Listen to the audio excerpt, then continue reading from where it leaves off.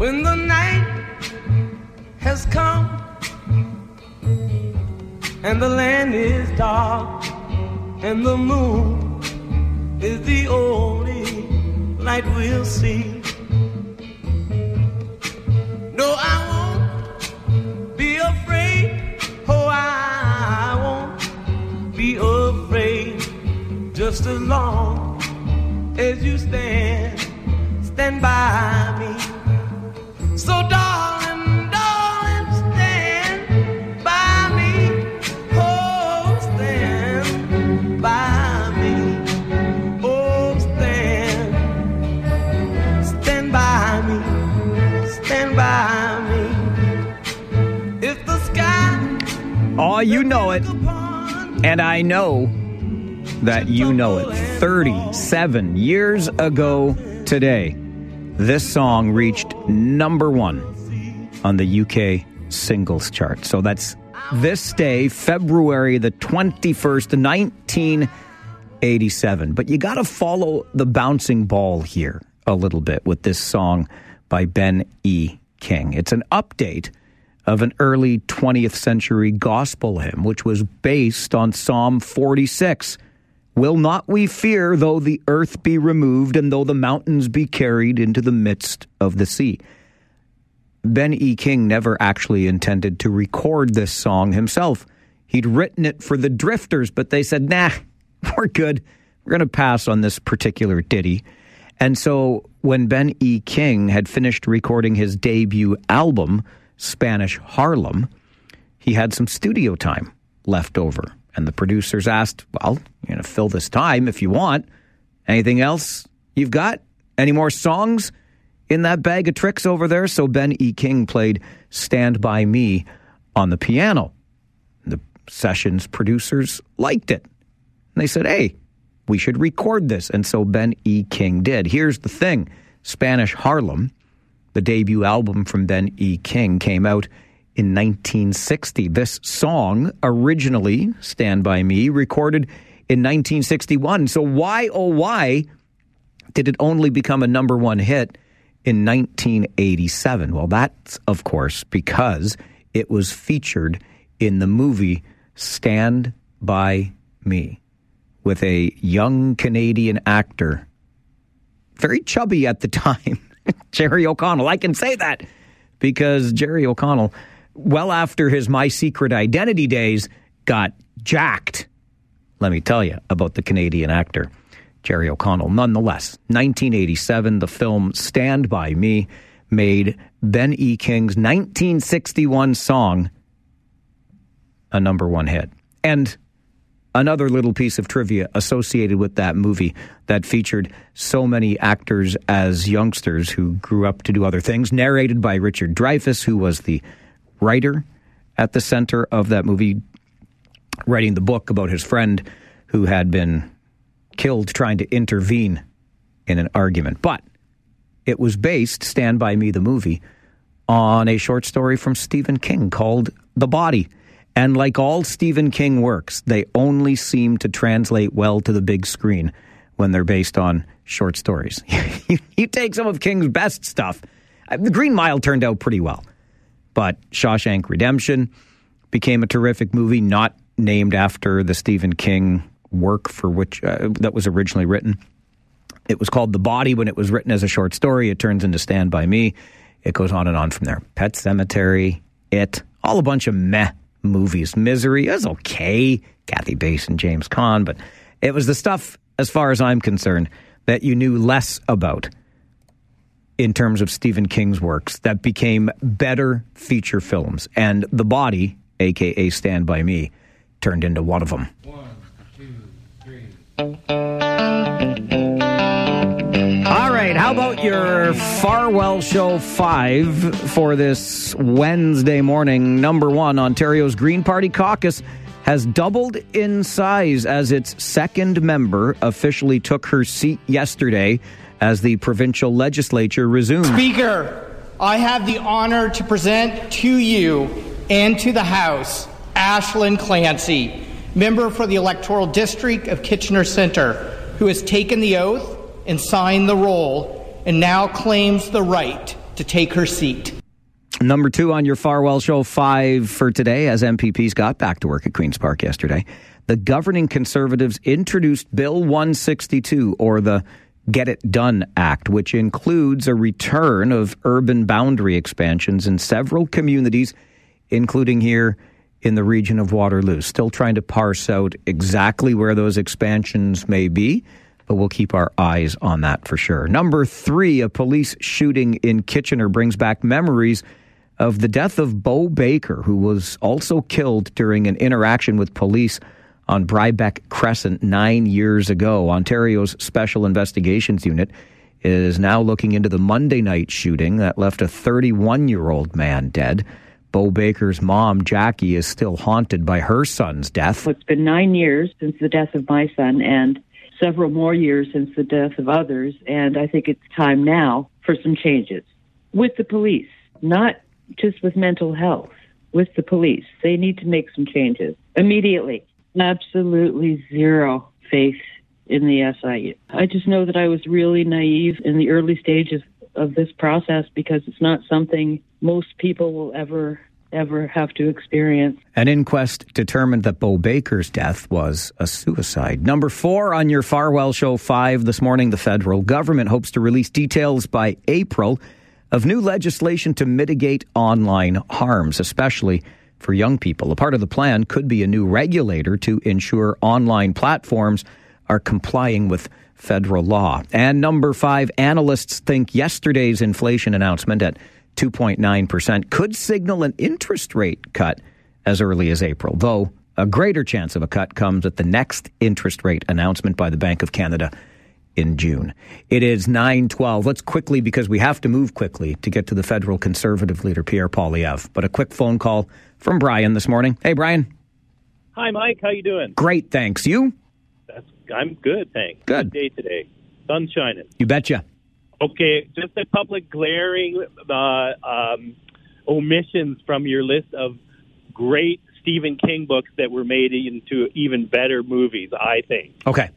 Got 4 of them real quick. The Dead Zone. Come on. Nope. Carrie? It was not bad. Oh, Mike, come on. The Shining? It didn't do it for me. Oh, my God, Mike. What about Cujo?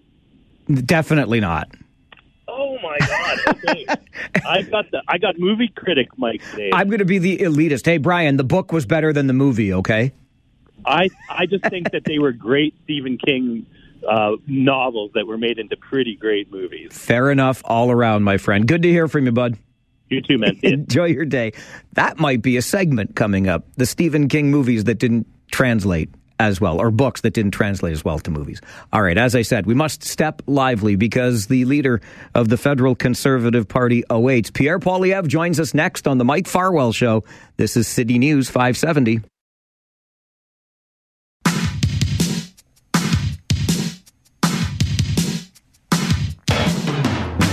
It is not every day that the leader of the Federal Conservative Party pays a visit to our community, but today is that day. And the Right Honourable Leader of the Opposition, Pierre Poilievre, joins our program this morning. Mr. Poilievre, good morning. Good morning to you. Thanks for having me. Thank you very much for making time for the show. What brings you to Kitchener today? Well, we're visiting a number of different businesses that manufacturing facilities, retail outlets, and others to share our plan to axe the tax, build the homes, fix the budget, and stop the crime. And as you know, after 8 years of Trudeau, housing costs have doubled, work no longer pays, food prices have driven 2 million people to the food bank. So we're here with common sense solutions so that the people of Kitchener-Waterloo region can bring home the country they love. Axe the tax is pretty simple, I think, for people to understand. You have made it clear that you would get rid of the carbon tax in this country. What then is your plan to reduce greenhouse gas emissions and tackle a rapidly changing climate? We need to give people affordable alternatives. So instead of driving up the cost of traditional energies we still need, like oil and gas, we need to drive down the cost of zero emitting energy. That means green lighting, responsible nuclear, hydroelectric, geothermal, and tidal wave power so that we can feed our grid with energy from emissions-free sources. It means mining the minerals that go into electric car batteries so that we no longer import them from high-emitting, coal-burning economies like China. And it means giving people the chance to pay less for those alternatives rather than paying more for the kinds of traditional energy that is still necessary. We should bring home production of our mining, our resources to this country where we can do it more environmentally responsibly than any other place on earth. That'll be repealing Trudeau's anti-resource law that has been found unconstitutional, that we can produce the greenest, cleanest resources anywhere on earth and at a low price for our consumers. Stopping the crime is timely in this community, Mr. Poilievre, because we just had a business owner on our show yesterday who was concerned with, and he spoke for dozens of businesses in his area of the community, concerned with repeated petty thefts and catch and release policies. Would you do anything when it comes to bail reform in this country? Yes. Trudeau's catch and release bail law allows the same repeat violent offenders to be released within hours of their arrest. In Vancouver, for example, they had to arrest and or charge the same 40 offenders 6,000 times in 1 year. That's 150 per offender per year. That's because they keep getting released. Police will tell you that they're not even done the paperwork on an arrest before the offender is out on bail, and often an hour later, again. And the good news is we don't have a lot of criminals. The bad news is Trudeau keeps turning them loose. So I'll bring in jail and not bail, which is to say repeat violent offenders will be ineligible for bail or early parole, and that will keep them behind bars and massively reduce crime. We did this in the previous Harper government and cut crime by 25%. That is common sense, and now we need to bring home safe streets. Do you support a safe supply program for those who are struggling with addiction? Well, the terminology is deceptive because after 8 years of Trudeau paying to give out opioids under the slogan of safe supply, the number of overdose deaths has exploded. We've had 40,000 people die in 8 years. Overdose deaths are up 200% under this policy. In Belleville, we lost 12 people to overdoses in 2 hours a couple of weeks back. This is not working. And the reason is that the addicts are taking the tax-funded opioids and they're using them until they're no longer strong enough. And then when they want something better, they sell those opioids to kids and use the profits to buy more powerful fentanyl. And the kids use the opioids till they graduate up to dangerous fentanyl, and the cycle continues. This whole crisis started because of pharmaceutical-grade opioids pushed by corrupt pharmaceutical companies. Why are we profiting those same companies and distributing those same drugs when the solution is to cut that off and instead put the money into treatment and recovery, that detox, counseling, group therapy, yoga, sweat lodges for First Nations, exercise programs, transitional housing back into the job market, and that is the common sense way to bring our loved ones home drug-free. The federal government has recently introduced a cap on the number of international student visas being issued. This is an issue that is a bit of a lightning rod in our community right now, where our college, Conestoga, last year approved or accepted more than 30,000 international students. What would you say is the right balance of international student visas for our colleges and universities in Canada? Well, the right balance is that a student must have a real university or college admission letter. They must have proof that they have housing, and they must have proof of income before they are granted a visa to come to Canada. This is how it worked before Trudeau. We had no problems. Our student program was a brilliant success. It was admired around the world. Trudeau came in and allowed fraudsters and crooked consultants, fake colleges, to bring in hundreds of thousands of students, so-called students. In many cases, they weren't really studying. They were just getting in as a shortcut for other immigration paths. And that overwhelmed our housing market and has caused major problems. So my common sense plan would be to reverse the chaos Trudeau caused in this international student program. I'll link the number of the population growth to the growth in our housing stock so that we can get rid of the shortfall and house our own people. And I'll make sure that anyone who comes here has a home, an income, and a real university to study at. Mr. Poilievre, the Secretary General of NATO is asking that Canada set a date to meet its 2% pledge of GDP to defense. Would you commit to a date, and how would you get our spending up to that 2% if it's important? I'm open to coming up with a date. Here's my common sense plan to rebuild our forces, which Trudeau has destroyed. He's made our country weak, poor, and defenseless by wasting money on back office bureaucracy, on botched purchases of equipment, and on useless foreign aid to dictators, terrorists, and multinational bureaucracies with woke agendas. So my common sense plan will be to cut the back office bureaucracy, the foreign aid to dictators, terrorists, and global bureaucracies, and the waste in our procurement, and put all of those resources into frontline equipment for our soldiers, sailors, and airmen.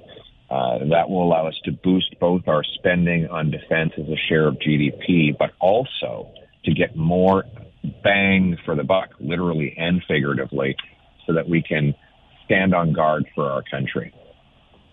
Mr. Poilievre, thank you very much for making time for our show today. Axe the tax, build the homes, fix the budget, stop the crime. Thank you very much. Pierre Poilievre, the leader of the official opposition here in Canada, joining the Mike Farwell Show on City News 570. Oh, I'm stuck between that rock and hard place. I'm a minute late for news already, but I hate denying you a voice. Doug, like 30 seconds. Go for it. Well, sorry, Mike, no problem. I got to tell you, and I hope maybe you remember, when he first came on the scene, I was kind of disappointed in Mr. Poilievre. He seemed to be a my way or the highway type guy. He's worked very hard at reforming his image and making himself somebody who cares about what we have facing us day by day. And, yeah, Trudeau has really screwed things up. So, I know it's going to cost us to fix, but right now I'm in his corner. All right, Doug, thanks for being to the point on that. We'll have a lot more time being between 12 and 1 with our 12 o'clock Talkback Hour today. Right now to the City News Centre for an update, and then from federal to provincial politics. The legislature at Queen's Park back in session yesterday. Are we going to get it done? We'll talk about it next on the Mike Farwell Show. Every day is a brand new adventure. Now, it's time to embark on this journey together. Trending this half hour on the Mike Farwell Show on City News 570. Today in Ontario, housing starts are down from last year. The cost of housing is skyrocketing and rents are worse than ever. Encampments have become the norm in most cities. Will the Premier finally act and support our proposal to build the affordable non-market housing that people desperately need and bring back real rent control? The Mike Farwell Show continues on City News 570 and Rogers TV Cable 20. And that is the leader of the official opposition here in the province of Ontario. We just had the federal Conservative leader and leader of the opposition federally in Ottawa. Here in the province, Marit Stiles leads the official opposition, the Ontario NDP. That from question period yesterday as Queen's Park returned to session from a 10-week break. Catherine Fife is the MPP for Waterloo. She's also a member of the official NDP opposition, and Ms. Fife makes time for our show this morning. Catherine, a big omnibus bill introduced yesterday, Bill 162, the Get It Done Act. As is so often the case with these larger bills, the devil is in the details. Are you concerned with all that is in the Get It Done Act? Yeah, I mean, that's a really good question. This government is they're quite famous for their omnibus pieces of legislation, which, as you mentioned, have several schedules in them. Some of those schedules are competing with each other. But I think my concern really comes from a place of, we've just traveled around the province, Mike. We've listened to people around the cost of living crisis, around the housing crisis. And certainly healthcare is top of mind for Ontarians. And this is a piece of legislation which demonstrates that this government is flailing. They are backtracking on some very poor policy decisions. But it's been called gimmicky or a political stunt. And these are serious times for Ontarians. And so this, once again, doesn't meet the moment. It shows that Doug Ford is more concerned about playing politics than actually governing. One of the schedules within this omnibus bill talks about urban boundary expansions, and it reads to me like at least Waterloo Region is in some consideration here for going back to lands that had previously been reopened. Should we be worried at all about urban boundary expansion? Yeah, that's why an omnibus piece of legislation is so distracting from the actual content of the bill. Waterloo should be concerned. I mean, this is a government that has interfered in municipal boundaries, has overridden local democracies in how we want to see and how we need to see our cities grow.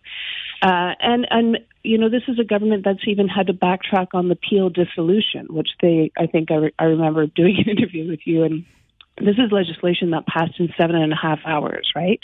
Where they were going to dissolve Peel and Mississauga would be its standalone city. And now they've had to reverse that because the cost to local taxpayers were somewhere in the area of $3 billion. So this is what's worrisome, is that it's a very populist government who really is not in touch with the people that were elected to serve. So, I mean, take any number of reversals that they've had to take action on. I mean, they have to repeal Bill 124, which was an incredibly damaging piece of legislation for healthcare and education and public services. They're going to backtrack on Peel. They've had to walk away from the urban boundary issue because the pressure was so strong. And then, of course, we have an RCMP criminal investigation into the Greenbelt decision, which would have benefited, Ford's friends to the tune of $8.3 billion. So this is, this piece of legislation is, demonstrates that, the people of Ontario are paying the price for a really poorly governed government who really doesn't have us at the center of their decision making, and it thinks that it's, somewhat amusing to bring forward legislation which bans tolls on roads where there are no tolls, right? And this, Doug Ford knows you can't tie the hands of future governments. So this is performative legislation, which we're trying to push back on because we do have a healthcare crisis. We have hospitals running deficits. The housing starts are down in Ontario because of this government's flip-flopping and messiness. And the cost of living crisis is real. Like, food bank use has never been higher in Ontario. So we're trying to stay focused on the solutions at Queen's Park, and then really trying to get this government to, refocus. But it's a full-time job, I can tell you. What priorities do you have, Catherine, as this sitting of the legislature gets underway? So we have a budget coming up in March, Mike, and given what we heard around the province, we've submitted a dissenting opinion about where strategically we should be investing. So one, that we could meet the needs of healthcare, of education, and that includes, fighting for a housing development here in Northern Waterloo, which is promising 3,400 affordable housing units, which this government has held up for 4 years. So for me, the number one priority is the budget, because the investments needed for Ontarians to actually reach their potential need to be very strategic. And That's one of my core issues. But the other issues, of course, are, air quality in schools. Let's create good local jobs in our community by ensuring that local technicians are employed by school boards and that we are cleaning the air so students stay healthy. These are key issues. And as well, of course, I'm still fighting to get the government to pull forward my Till Death Do Us Part Act, which would keep seniors together in long-term care. There's no shortage of things to fight for, but there's a roadblock with this government when it comes to real solutions on housing, on healthcare. When it comes to healthcare, air quality in schools, the education file generally, we know healthcare, education, two biggest line items in the provincial budget. In order to make those investments that you and the provincial NDP would like to see, Catherine, would it require increased revenue by way of new taxes? Well, not on the healthcare front. I mean, what we take issue with is that, for instance, on the privatization, like this government has created a second pathway around the profiteering around healthcare, and that was through Bill 60, which we did fight. So think about this. You have $80 billion for a healthcare budget, but of that $80 billion, 30% is going to profit. It's going to shareholders. It's going to agencies that are charging, 3 times what a hospital nurse would be making. I've said this to the finance minister so many times, this is not financially sustainable. We need to make sure that every dollar that's going into healthcare is going into patient care. And that includes, ensuring that we have the human resources by way of nursing and doctors. 2.1 million Ontarians do not have a doctor. So what we would argue is that it's not about, throwing more money at a problem. That's proven to be not successful. It's about holding people accountable for where the money is going and ensuring that every dollar is going to patient care. And Bill 60 undermines our goals as a province to ensure that healthcare is strong and viable and sustainable. And the political fiascos and the circus that Queen's Park has become is not helping instill confidence in, that fiscal responsibility. The circus that Queen's Park has become, is that the way that question period happens these days? Like, what is it that's leading us to that 3-ring environment? Well, we're very far apart. I mean, there's two recognized parties at Queen's Park right now. Obviously, the Ford Conservatives, and then Marit Stiles and the official opposition. We are fighting for greater transparency in funding. This is a government that's well documented now that makes a lot of decisions in back rooms without consulting and then has to walk back a lot of that legislation. And they're banking on people not paying attention and not becoming engaged. And I think that this is, for us, the stakes are high. We do need people to be engaged in what's happening at Queen's Park. I would agree with you. Yesterday was very raucous in question period because for us the stakes are high. So the Conservatives are on the ropes, if you will. It's unprecedented that the RCMP is launching a criminal investigation into a government. Our focus, though, is to ensure that we're bringing the real issues like privatized health care and people paying $5,000 a year just to access primary care. Those are the issues that we're bringing to Queen's Park in a very serious manner. Unfortunately, we do not have a serious provincial government and a leader in Doug Ford. Catherine, as always, we appreciate your time on the show. Thanks for being here. Thanks so much, Mike. Have a great day. Waterloo MPP Catherine Fife joining us on the program, a member of Ontario's official opposition, the NDP, responding to the Get It Done Act and the first day back in the provincial legislature. So what say you? Is Bill 162 something that's going to get it done? I'm trying so hard to not go Larry the Cable Guy here. Get her done. But I just went there. Is this a bill? Is this legislation in Ontario something that will get stuff done? You tell me. This is the Mike Farwell Show on City News 570. This is performative legislation, which we're trying to push back on because we do have a healthcare crisis. We have hospitals running deficits. The housing starts are down in Ontario because of this government flip-flopping and messiness. And the cost of living crisis is real. Are we going to get it done here in Ontario? That's the name of an omnibus bill tabled yesterday as the legislature resumed. And that, of course, is the voice of Catherine Fife, NDP, MPP from Waterloo. 519-570-2545, star 570, 1-800-570-5715. Paul, good morning. Good morning. How you doing? I'm all right. How are you? Well, I'm doing okay. As I was sitting a few hundred yards offshore out in the ice yesterday with the fishing line through the hole I drilled in the ice, nothing going on, so I was listening to the radio, listening over Listen Live, and I heard you talking about an issue here in Cambridge where a developer, the city missed the deadline, so they went straight to the Ontario Land Tribunal and got an approval for what they wanted. Correct. This is what they're talking about when they say get it done.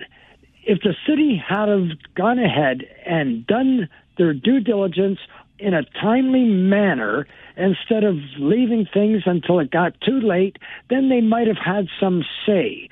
But instead, they push things off. They need a report from committee. They need a report from city staff. They need to review this. It needs to go back to city council. Everything, all the stuff that delayed the process in order to get a building permit, and the city lost their right to have any say in the matter. But this is the stuff that you want, right, Paul? Because when we talk about amalgamation, you don't want bigger. You want that local check and balance, that close representation, right? Exactly, but these people need to do their jobs. How did that thing get that far? I don't know. Somebody could just turn around and go to the Land Tribunal. I keep saying OMB. I get you. And I'm old with you on that too. And I think that's the $1 million question here, Paul. That's what we have to find out. If we are going to, you should ask Pierre about getting rid of the gatekeepers, because these are the ones that are blocking development. They're blocking housing starts, everything else. But no, hang on a second, though. You're talking out of both sides of your mouth here, though, because you want that check and balance there, as long as they do it in a timely manner. Yes. Okay. In a timely manner. You don't sit there. People are making investments, and it's costing them money every time or every day that shovels aren't in the ground. It is costing them money. And if the city isn't going to participate and do their job, then they just step over their head. Okay, but that's what happened here, though. So do you want the city to have less time to give a response? I want them to do it in a timely manner within the legislated deadline. Okay, so you're okay with That's how they went ahead with it, right, because the city did not meet the deadline. But I know that, but you're talking about removing the gatekeepers. Well, the gatekeepers got removed here. So what I'm trying to figure out is, do you want a shorter timeline? Or do you want... They got removed because they didn't do their job. I'm hearing two different things there. Like, Paul's not wrong. That's what happened. And we should be asking the question, why did it happen?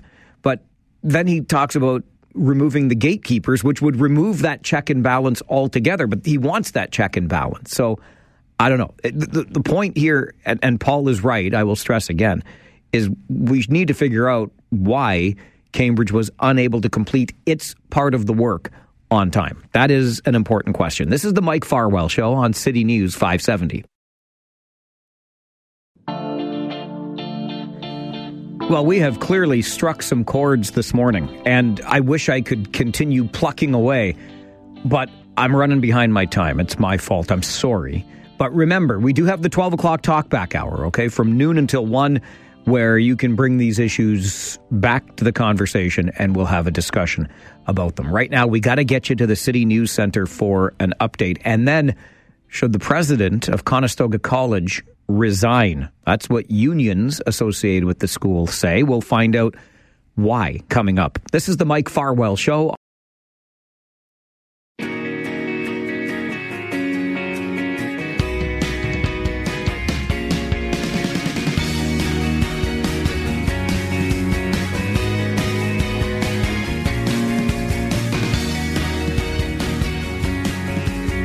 Well, Conestoga College President John Tibbetts has been laying low this past week or so, and you can probably understand that given the firestorm that followed his comments at a public event hosted by the college, during which he called the president of a fellow college here in Ontario, how to put this delicately, let's just say a very unsavory name, or used an unsavory term to describe his fellow president. I will just leave that right there.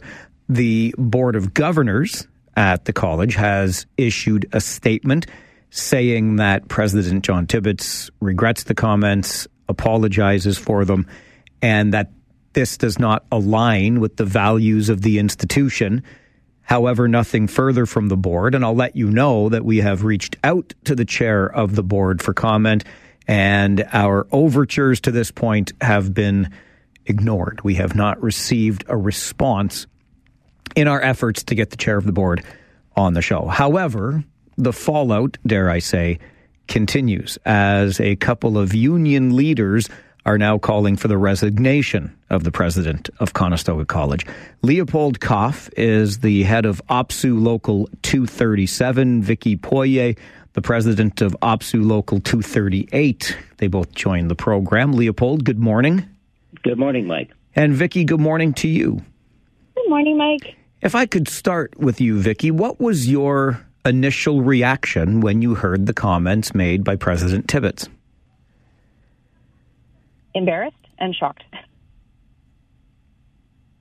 That puts it right to the point. Embarrassed and shocked. Why?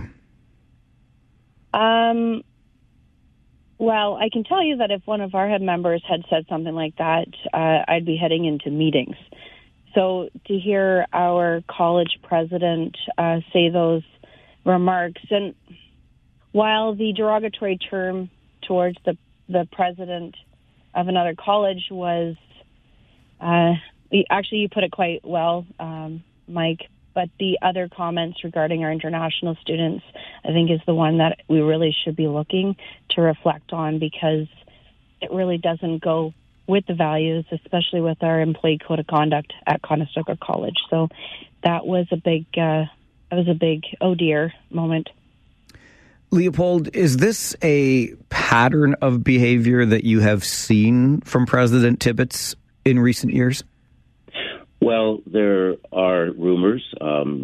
People won't disclose any private meetings and such, but I think it's a bigger picture, and that is that the Board of Governors is basically the governing oversight for the whole college and all the employees, which we serve. We serve the institution, all of us.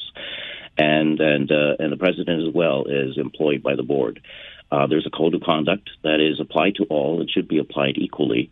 And it is that we are to serve the credibility and the image of the college appropriately and properly at all times.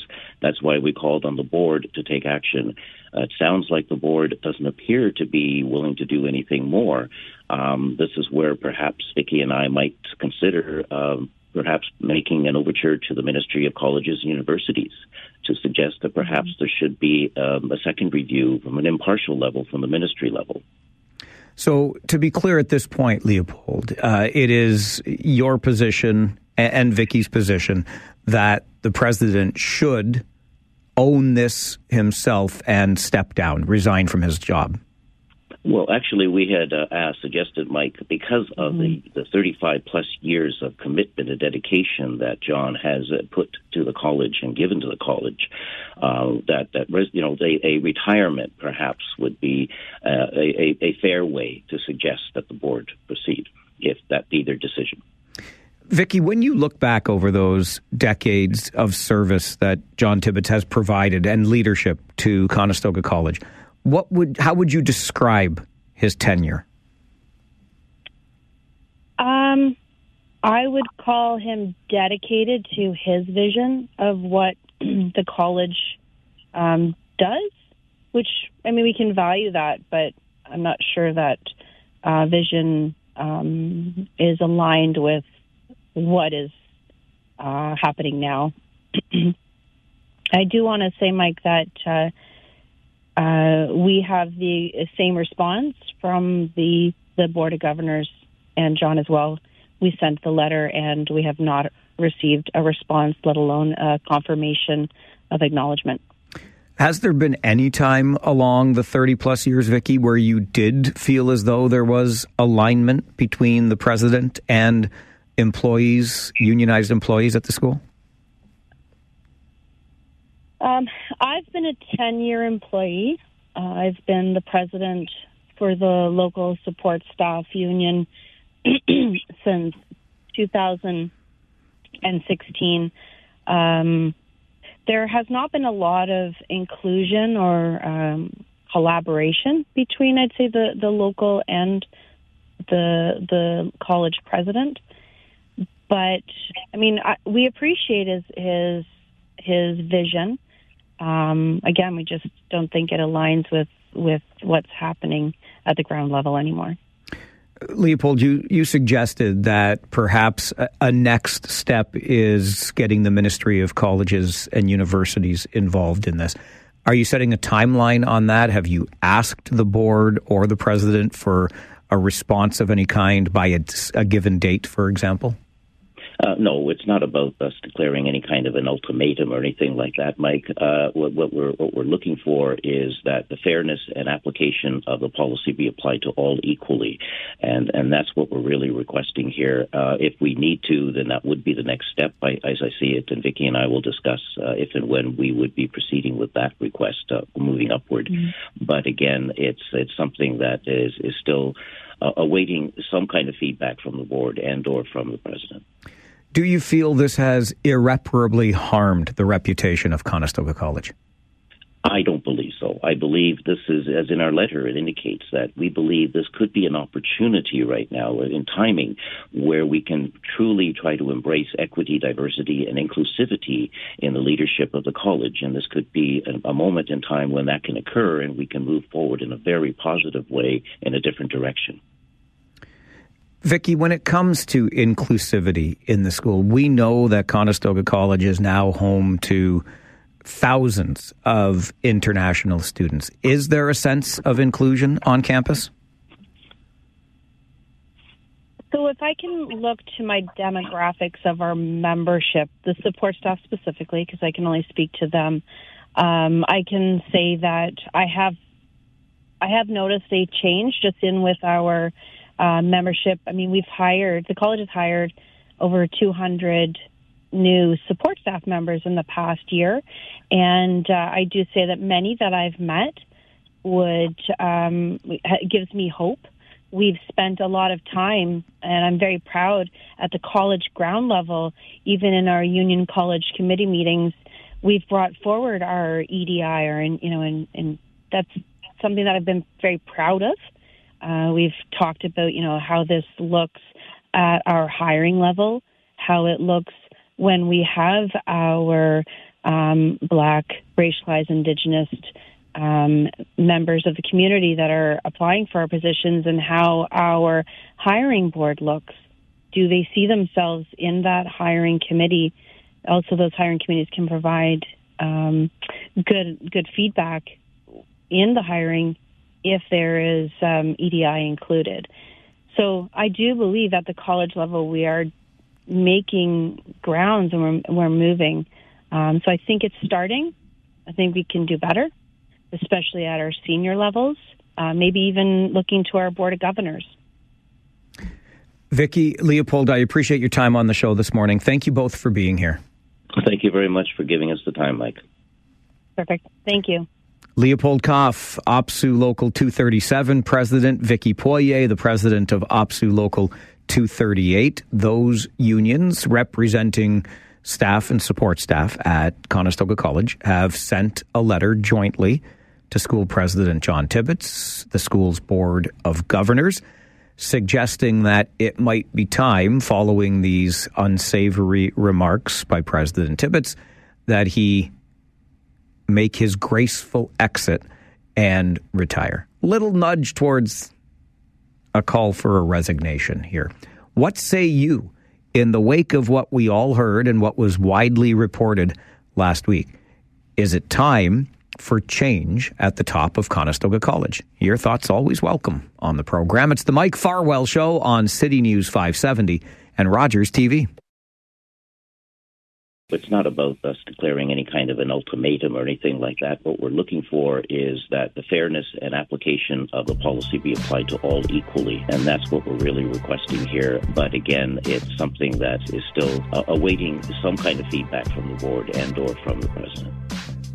We also still await feedback from the Board of Governors at Conestoga College. We had reached out for comment following the president's outburst last week and have not received a response to join us on the show here. But that is the voice of Leopold Koff, who's the head of OPSU Local 237 at Conestoga College. Vicky Poirier joining us as well, the head of OPSU Local 238. And jointly, those union presidents have suggested that perhaps after some 3+ decades in the job, it's time for John Tibbetts to retire. Your thoughts always welcome on the show. 519-570-2545, star 570 and 1-800-570-5715. Ian, good morning. Hola, Mike. How you doing, buddy? I'm well, thank you. Good. So what have I been saying for quite some time now? I can see it right firsthand. And to be really honest, when I heard the comments of calling the other guy a whore, I kind of thought to myself, well, aren't you all kind of whores? Because, the international students are paying quite a bit more than domestic students. And it's just at a point where if it's getting to this type of language and attitude and everything, then you know what? I think the whole system kind of needs to take a reevaluation in general. John, you know what? Yeah, he's done some great stuff for the community and for the college, but at some point, I think it's time to get some, fresh ideas in. And, I can tell you for a fact that there's a lot of people that are really not very happy with what's going on. And this is just before even the comments. It's been a while. And, let's get back to what it's important, and that is education. I see, and I'm saying this bluntly, there are too many of these students not coming in for education, but for a permanent residency card. I actually had a conversation with Michael Harris as well on Family Day. And when I'm hearing, he's saying he meets a student who's living with 13 other students in the house, that is a huge problem for safety concerns. And also, what is the college trying to, what are you showing to the rest of the world when you're saying, oh, we're just going to cram students into these houses and we can't properly house them? The job market as well, the amount of resumes going out, et cetera. So, I could be on this for a long time about this, but I think really when it comes down to it, we do need some change. And I think the whole system really does need a change. All right, Ian, appreciate the call. On the issue of crowding, I totally get it. And worth exploring further the conditions that particular student or others might be living in. I'll just add this for the sake of conversation. One of my best friends in high school was one of 18 children in his house. 18. And they lived in a little bungalow over by Fairview Park Mall. Just put that out there. Greg, good morning. Morning. How you doing? I'm all right. How are you? Not bad. Good. Is it time for the president of Conestoga College to resign? I don't think so. Not over this. He's done some great things for the community. Like, he's grown that college, skilled trades, all that kind of stuff. And this one day he had some bad comments. Maybe he had a bad day. Shouldn't define his career.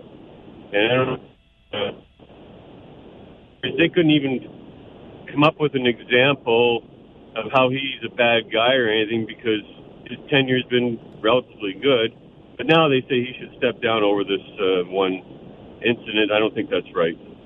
Greg, I appreciate the call. I think there's a lot to be said here for what John Tibbetts has done. The track record is pretty remarkable. How he's built the school is pretty remarkable. And I think Greg takes a rather pragmatic approach to this, doesn't he? This is, albeit a very dark mark on the resume. Does this one black mark mean the end of someone's career? Is it time for him to retire? One moment of weakness, unless there were more. We heard the union presidents allude to rumors, but I haven't heard anything substantiated. It puts the college, the Board of Governors, the community, really, in an interesting position. We'll take a break, come back with more of your calls right after this on the Mike Farwell Show. This is City News 570 and Rogers TV.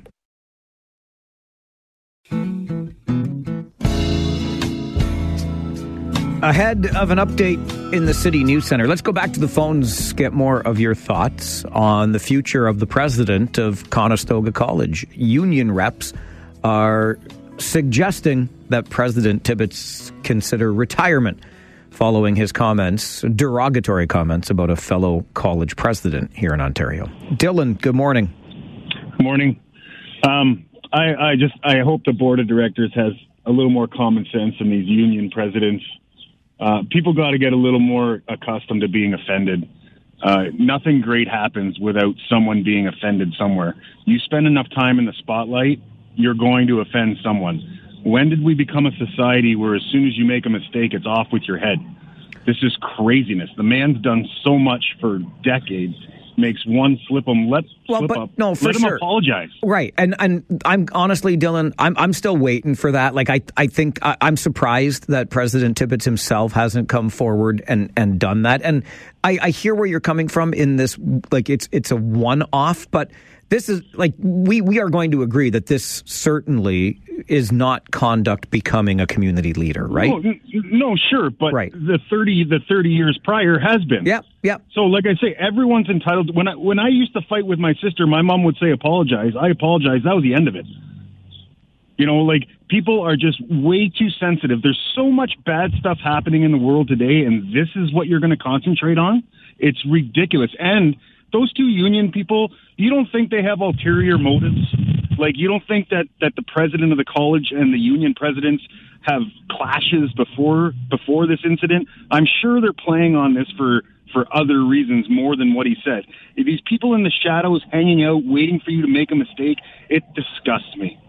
All right, Dylan. Appreciate the call. I understand where you're coming from, and I'm glad that we agree that while seemingly a one-off, it's way off, right? It's a one-way off here. But I do subscribe to the larger point here. Is this really ugly incident going to tar an otherwise stellar reputation? I think it would be important. I think it is important for the president and the Board of Governors to get into the public's ear about this. So the offer remains open on this program for sure. An update from the City News Center, and then your opportunity to put a little pink in the rink this weekend. We'll tell you how coming up on the Mike Farwell Show. This is City News 570 and Rogers TV.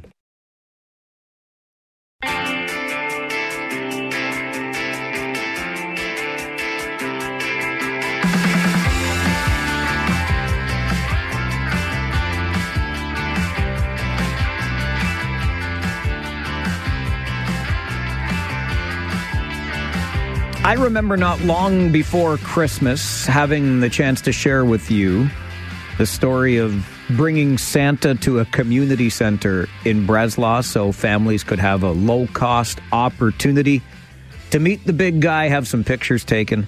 And one of Kitchener's minor hockey teams was heavily involved in that by way of volunteerism. Not too long after, a minor hockey team in Waterloo rallied behind their coach, whose wife was battling cancer, and organized a cancer fundraiser. And now we get the opportunity to share with you a Pink in the Rink game that's coming to Waterloo this weekend. Dave Horn is the head coach of the U14 Kitchener AAA team and joins us for a conversation. Dave, it's great to get you on the show. Good morning.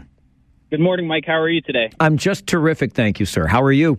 I'm great. I appreciate this opportunity, so thank you so much. I'm really happy to do it because I love how our teams get involved, and I think that comes from good leadership, so kudos to you and the rest of the staff with this U14 AAA team. But tell me about Pink in the Rink coming up this weekend. Yeah, absolutely. So this weekend on Sunday at 11 a.m., we are hosting the Huron-Perth Lakers, and together we're hosting a Pink the Rink game in support of one of our families and anybody who's battling cancer. Coaching minor hockey is it's not always about wins and losses. It's about teaching life lessons to young men and young women. And this is just another opportunity for us to have the boys learn about what community is all about, and kind of spread awareness and show that it's more than just hockey. You've done something similar in the past. How did that go, and what does it give you by way of a foundation to be doing this again? Yeah, it was an amazing event. We did it a couple years ago coming out of COVID for the Kitchener Minor Hockey's vice president, Regan Uke. Her son was playing on our team, and we really saw a big community outpour. We were able to connect with the Grand River Hospital Foundation and Scotland's Yard. We raised a lot of money, and we had the boys kind of think outside the box and really connect and play for family. We realized that we can make it even bigger, and we've now incorporated a silent auction and a chuck-a-puck and some other cool little activities that are kid-friendly for anybody that wants to bring their kids. And just, again, try to raise as much money as we can, give back to the community, and show people that we're behind their battle. So how pink is the rink going to be this Sunday, Dave? What are we going to be seeing during this game? Yeah, so I know one of the best parts about this is watching all the boys come in with their pink outfits. So our boys wear suits to the games, and some of them get custom suits made for this. It's pretty interesting and awesome. One of the best parts about doing this last time was standing on the bench and looking across. We normally, for our games, only have parents and a few spectators, but seeing the stands full and just seeing a sea of pink, it's amazing. So we've asked anybody who's coming to don, whether you've got a pink hat or jacket or sweater or even a cape, anything pink or anything that you want to wear in support of cancer awareness. We've got posters up in the arena. We've got pink chocolate suckers that we're selling that are in the shape of breast cancer ribbons. Everything we can have that's pink, we're pumping into the arena. And this is, as you said, Sunday morning at 11. Where's the game going to be? Yes, absolutely. Sunday at 11. It is at Sports World Arena. We are kicking off our auction at 10 a.m., and the game goes from 11 to 12:30. And I understand, Dave, there will be some guests of honor in attendance and a special ceremonial puck drop on Sunday. Yes, and we're really excited about that. Our guest of honor is Sarah Cochran. She is the mother of our goaltender, Liam, who's going to be playing and starting the game. We also have members from the Grand River Hospital Foundation and Regan Uke, who, again, we did the game for a couple years ago. They're going to be our guests to come and drop the puck for the ceremony. And we have two surprises in store in the form of a mascot coming. So that's all I can say right now.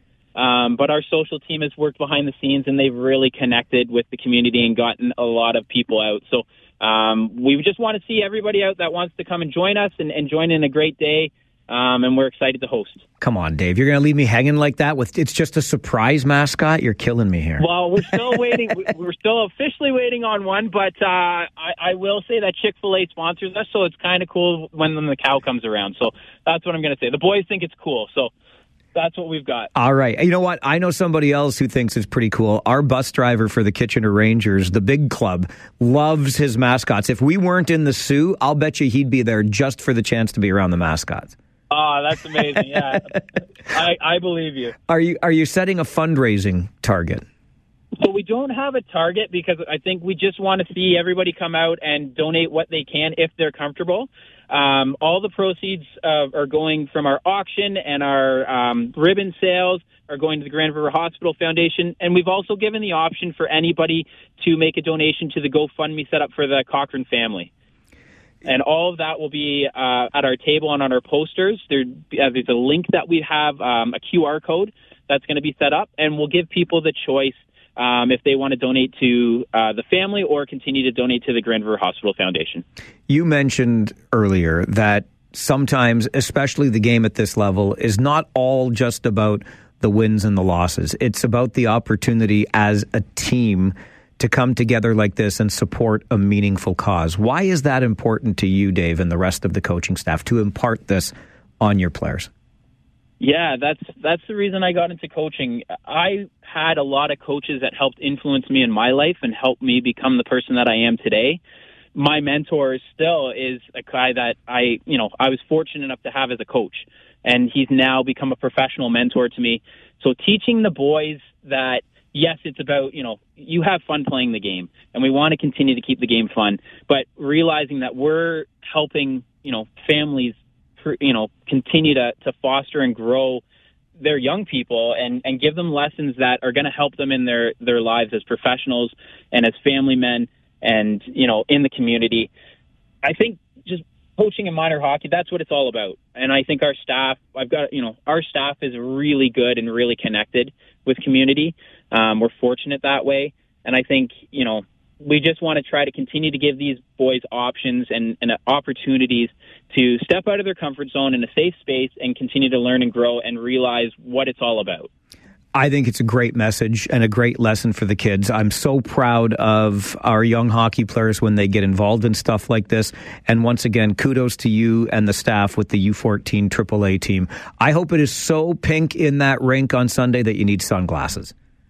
Excellent. I would hope so, too. I appreciate that. Dave, thanks very much for what you're doing, and thanks for making time for the show. Thank you so much, Mike. Take care. Dave Horn is the head coach with the U14 AAA Kitchener Junior Rangers. This coming Sunday, 11 o'clock, Sports World Arena versus the Huron-Perth Lakers. Be there and be pink. It's a pink in the rink day. The players will be fully decked out. There will be some opportunities for you to make donations, make purchases, to lead to donations, all in support of the Grand River Hospital Foundation as the team comes together in support of one of their families battling breast cancer. You love to see it. This is the Mike Farwell Show. If you missed it earlier, federal conservative leader Pierre Poilievre joined our show. You'll hear that conversation right after this. You're listening to the Mike Farwell Show on City News 570, and you're watching on Rogers TV.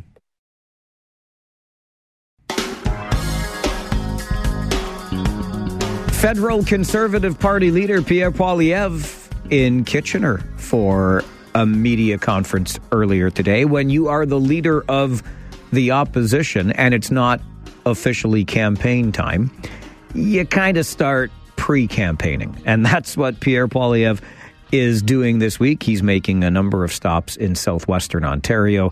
It started today in Kitchener. And following that stop at a grocery store in Kitchener, Pierre Poilievre joined our program for a conversation. He, of course, talked about, among other things, axing the tax, which I think we all understand is his pledge to get rid of the federal carbon tax. And so I asked then what Mr. Poilievre's plan is to reduce greenhouse gas emissions and prepare for a changing climate. We need to give people affordable alternatives. So instead of driving up the cost of traditional energies we still need, like oil and gas, we need to drive down the cost of zero emitting energy. That means green lighting, responsible nuclear, hydroelectric, geothermal, and tidal wave power, so that we can feed our grid with energy from emissions-free sources. It means mining the minerals that go into electric car batteries so that we no longer import them from high-emitting, coal-burning economies like China. And it means giving people the chance to pay less for those alternatives rather than paying more for the kinds of traditional energy that is still necessary. We should bring home production of our mining, our resources to this country where we can do it more environmentally responsibly than any other place on earth. I'll be repealing Trudeau's anti-resource law that has been found unconstitutional, that we can produce the greenest, cleanest resources anywhere on earth and at a low price for our consumers. Stopping the crime is timely in this community, Mr. Poilievre, because we just had a business owner on our show yesterday who was concerned with, and he spoke for dozens of businesses in his area of the community, concerned with repeated petty thefts and catch and release policies. Would you do anything when it comes to bail reform in this country? Yes. Trudeau's catch and release bail law allows the same repeat violent offenders to be released within hours of their arrest. In Vancouver, for example, they had to arrest and or charge the same 40 offenders 6,000 times in 1 year. That's 150 per offender per year. That's because they keep getting released. Police will tell you that they're not even done the paperwork on an arrest before the offender is out on bail, and often an hour later, again. And the good news is we don't have a lot of criminals. The bad news is Trudeau keeps turning them loose. So I'll bring in jail and not bail, which is to say repeat violent offenders will be ineligible for bail or early parole, and that will keep them behind bars and massively reduce crime. We did this in the previous Harper government and cut crime by 25%. That is common sense, and now we need to bring home safe streets. Do you support a safe supply program for those who are struggling with addiction? Well, the terminology is deceptive because after 8 years of Trudeau paying to give out opioids under the slogan of safe supply, the number of overdose deaths has exploded. We've had 40,000 people die in 8 years. Overdose deaths are up 200% under this policy. In Belleville, we lost 12 people to overdoses in 2 hours a couple of weeks back. This is not working. And the reason is that the addicts are taking the tax-funded opioids and they're using them until they're no longer strong enough. And then when they want something better, they sell those opioids to kids and use the profits to buy more powerful fentanyl. And the kids use the opioids till they graduate up to dangerous fentanyl, and the cycle continues. This whole crisis started because of pharmaceutical-grade opioids pushed by corrupt pharmaceutical companies. Why are we profiting those same companies and distributing those same drugs when the solution is to cut that off and instead put the money into treatment and recovery, that detox, counseling, group therapy, yoga, sweat lodges for First Nations, exercise programs, transitional housing back into the job market, and that is the common sense way to bring our loved ones home drug-free. The federal government has recently introduced a cap on the number of international student visas being issued. This is an issue that is a bit of a lightning rod in our community right now, where our college, Conestoga, last year approved or accepted more than 30,000 international students. What would you say is the right balance of international student visas for our colleges and universities in Canada? Well, the right balance is that a student must have a real university or college admission letter. They must have proof that they have housing, and they must have proof of income before they are granted a visa to come to Canada. This is how it worked before Trudeau. We had no problems. Our student program was a brilliant success. It was admired around the world. Trudeau came in and allowed fraudsters and crooked consultants, fake colleges, to bring in hundreds of thousands of students, so-called students. In many cases, they weren't really studying. They were just getting in as a shortcut for other immigration paths. And that overwhelmed our housing market and has caused major problems. So my common sense plan would be to reverse the chaos Trudeau caused in this international student program. I'll link the number of the population growth to the growth in our housing stock so that we can get rid of the shortfall and house our own people. And I'll make sure that anyone who comes here has a home, an income, and a real university to study at. Mr. Poilievre, the Secretary General of NATO is asking that Canada set a date to meet its 2% pledge of GDP to defense. Would you commit to a date, and how would you get our spending up to that 2% if it's important? I'm open to coming up with a date. Here's my common sense plan to rebuild our forces, which Trudeau has destroyed. He's made our country weak, poor, and defenseless by wasting money on back office bureaucracy, on botched purchases of equipment, and on useless foreign aid to dictators, terrorists, and multinational bureaucracies with woke agendas. So my common sense plan will be to cut the back office bureaucracy, the foreign aid to dictators, terrorists, and global bureaucracies, and the waste in our procurement, and put all of those resources into frontline equipment for our soldiers, sailors, and airmen. That will allow us to boost both our spending on defense as a share of GDP, but also to get more bang for the buck, literally and figuratively, so that we can stand on guard for our country. Mr. Poilievre, thank you very much for making time for our show today. Axe the tax, build the homes, fix the budget, stop the crime. Thank you very much. Doesn't stop the sloganeering. Pierre Poilievre, leader of the Federal Conservative Party, joining us on the Mike Farwell Show on City News 570 and Rogers TV. A community town hall in the region tomorrow evening will have a frank talk about homelessness and encampments. Have these tent cities become a permanent fixture in our communities? We'll talk about it coming up on the Mike Farwell Show. This is City News 570 and Rogers TV.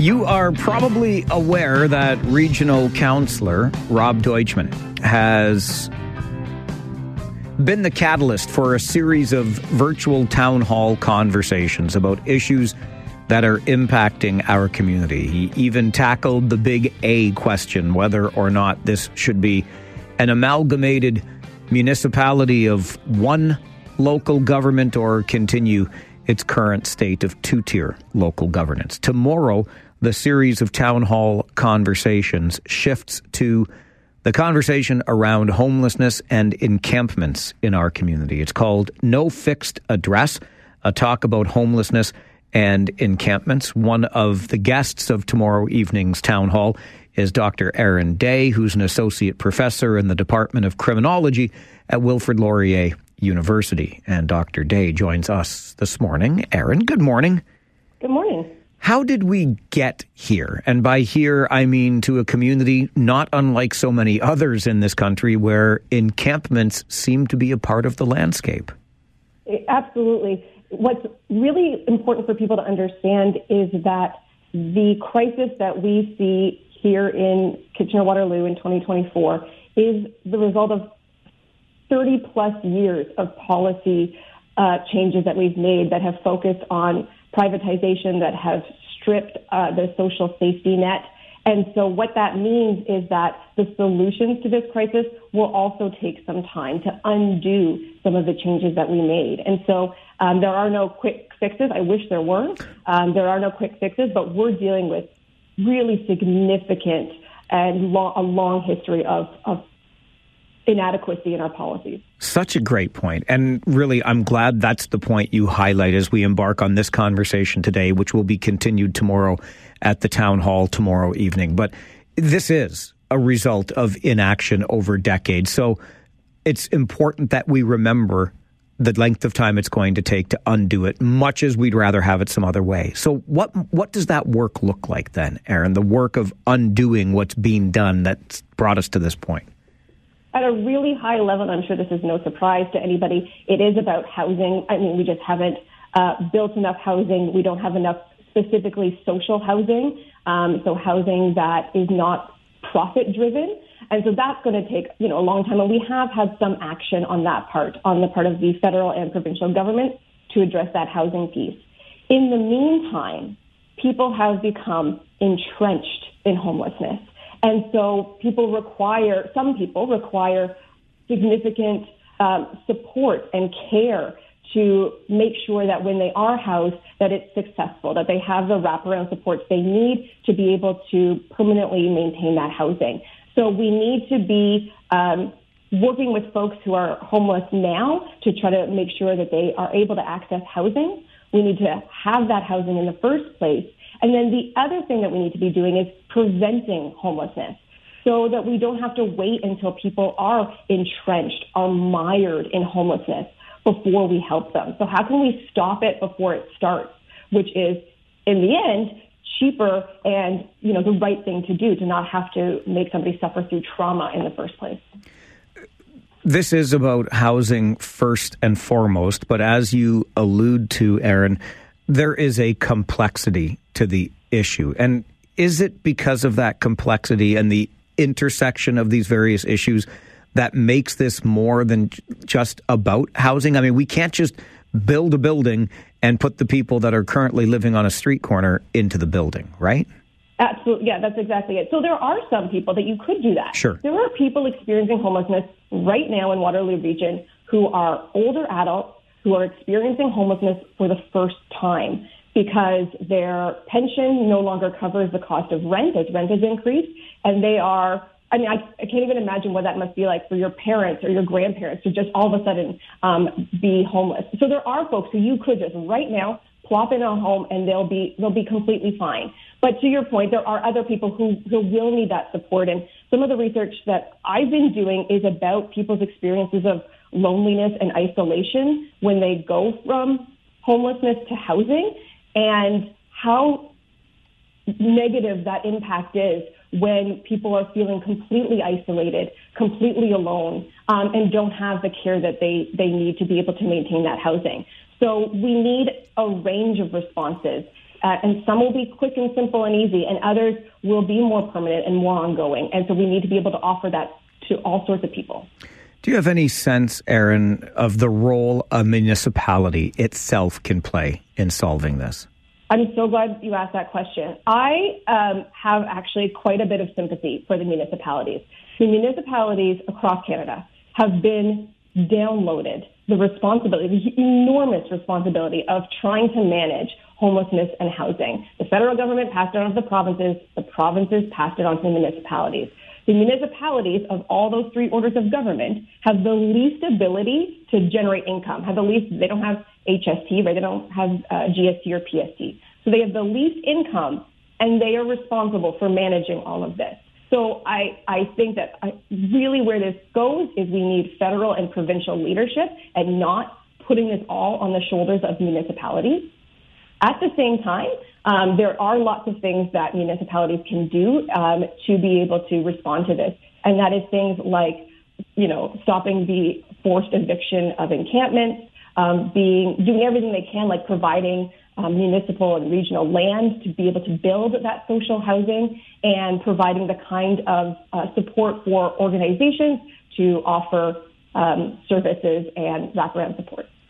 Really excellent insight, and makes me look even more forward to tomorrow night's town hall. Erin, thank you very much for being part of the show this morning. My pleasure. Thanks for having me. Dr. Erin Day is an associate professor in the Department of Criminology at Wilfrid Laurier University. There is not a lot going on locally these days that frustrates me more than this issue, because we've talked about it so many times. I have come to learn, and I understand completely where Erin is coming from when she talks about 30 years of inaction, downloading, stripping away the social safety net that has led us to this point. And now we find ourselves here and we desperately want it to go away, and it is not going to go away overnight. And the impact on our cities is profound. For those of us who are fortunate enough to have stable shelter, and we drive around our community and we see these encampments very visibly, it's unsettling. It puts it, I think the good news is it puts it right in our faces, so that we have to acknowledge it and we have to address it. But how, as a municipality, do you do that? And it struck me when Erin talked about, imagine that elderly person whose pension doesn't cover constantly increasing costs, rent, etc. Sure, you could put them in an affordable place tomorrow, if that place even existed. But gosh, do I worry about the work that municipalities are doing to try to combat this issue by driving up the costs, right? As you increase property taxes, guess what? That property owner who is renting out is going to increase the rent to offset the property tax increase. And you've got those older people living in those buildings who may find themselves unable to afford it. And as you're trying to correct the problem on one side, you're exacerbating it on another. Frustrated as all get out is where I am on all of this. Where are you at? Are you okay with encampments being a permanent part of our housing landscape? At least a long-term part. If it took us 30 years to get here, can we get out in 15? But if for the next 15 years, there's an encampment on the corner of Weber and Victoria and Kitchener, how do you feel about that? Let me know your thoughts on the Mike Farwell Show. This is City News 570 and Rogers TV. The municipalities across Canada have been downloaded the enormous responsibility of trying to manage homelessness and housing. The federal government passed it on to the provinces passed it on to the municipalities. The municipalities of all those three orders of government have the least ability to generate income. So they have the least income, and they are responsible for managing all of this. Dr. Aaron Day is an associate professor in the Department of Criminology at Wilfrid Laurier University. Joins us to talk about an upcoming town hall tomorrow evening, 6:30 until 8:30. It's virtual. You can log in and join. It's called No Fixed Address, a talk about homelessness and encampments. Aaron, along with several others, will be a part of the community town hall hosted by Regional Councillor Rob Deutschman. For more information and to join yourself, just visit wrcommunitytownhalls.ca. Let's go to the phones and get your thoughts on encampments as a long-term part of the landscape in our community. I personally don't see them going away anytime soon. Tim, what do you say? I think if we create a safe space, I don't see a problem with it. How is it any different than going camping with a family in a designated camping area? If you have the proper resources in place, I think it's an okay idea. Green spaces are abundant. If we create a designated space that have the resources available, it's clean, it's safe, I'm all for it.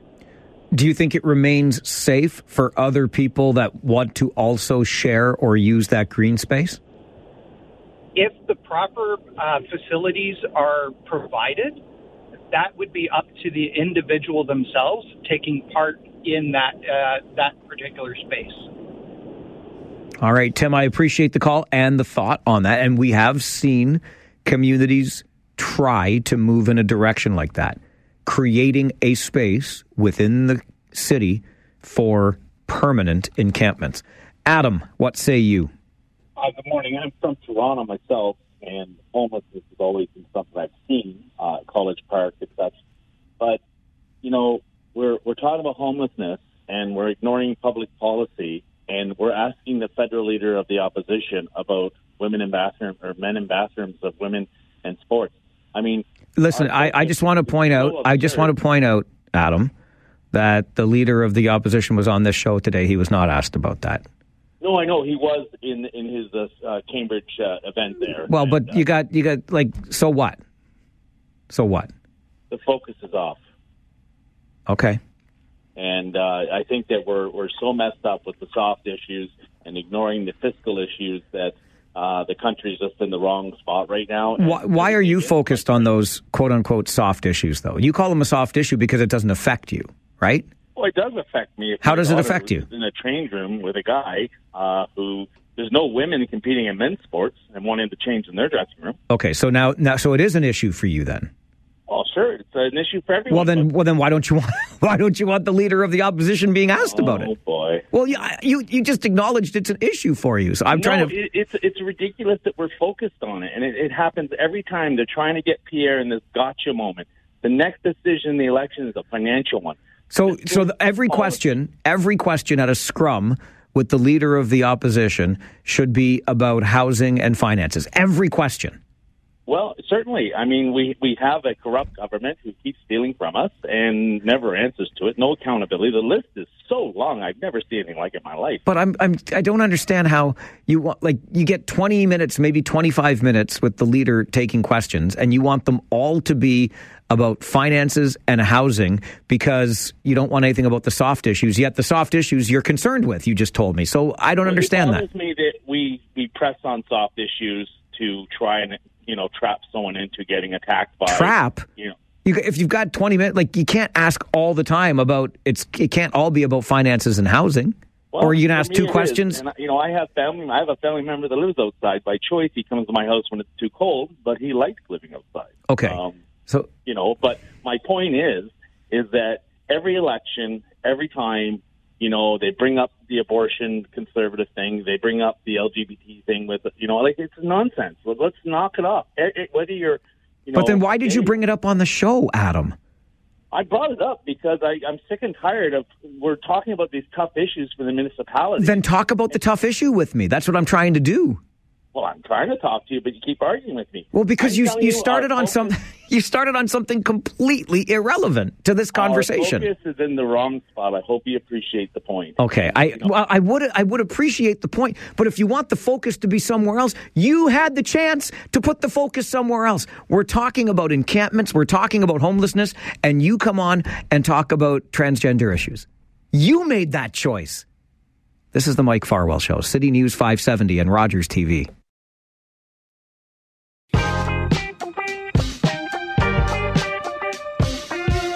Well, we're talking about homelessness and encampments in our community ahead of a town hall on the issue tomorrow evening.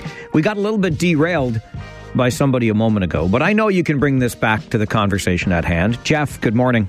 Good morning, little buddy. How are you? Hey, I'm good. How are you? Well, I miss you, and I'm having my coffee right here looking at you, so it's been it's a good morning. What do you think? I just gave you a big wave there, Jeff. Good morning.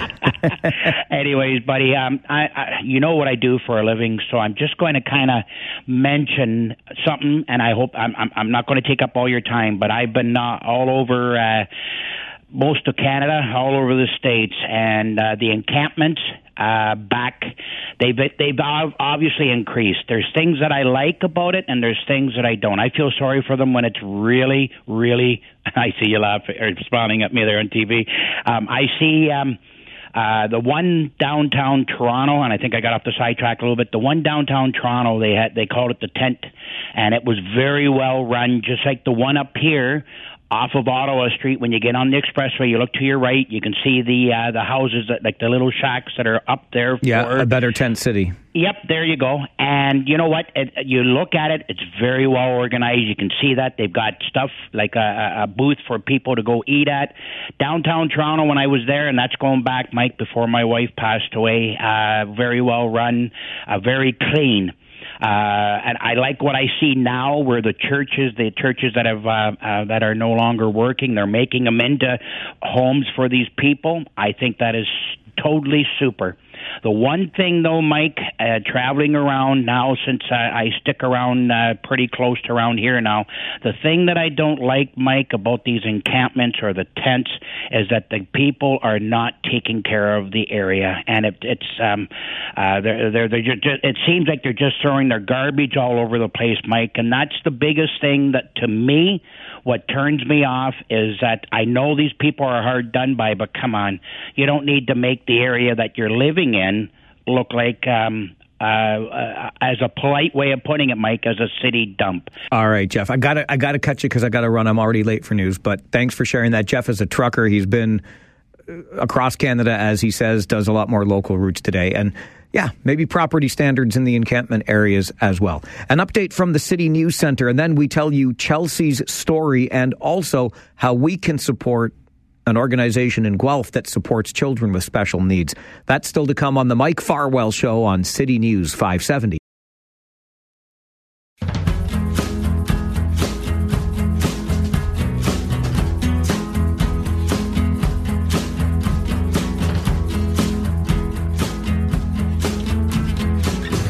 Tomorrow, the 22nd of February, is National Human Trafficking Awareness Day. And the Empty Space, a terrific cultural institution in our community, is going to make sure we remember it by way of Chelsea's story. Pam Patel is the artistic director of Empty Space and joins us for a conversation. Pam, good morning. Good morning. Thanks for having me on the show, Mike. Oh, thanks so much for making the time, and thank you again for bringing back Chelsea's story. What is Chelsea's story? Tell us about it. Yeah, so Chelsea's story is actually a play that was written by a UK playwright named Sean McGrath. He was inspired by actually a story that happened that was in the news about a woman who was trafficked.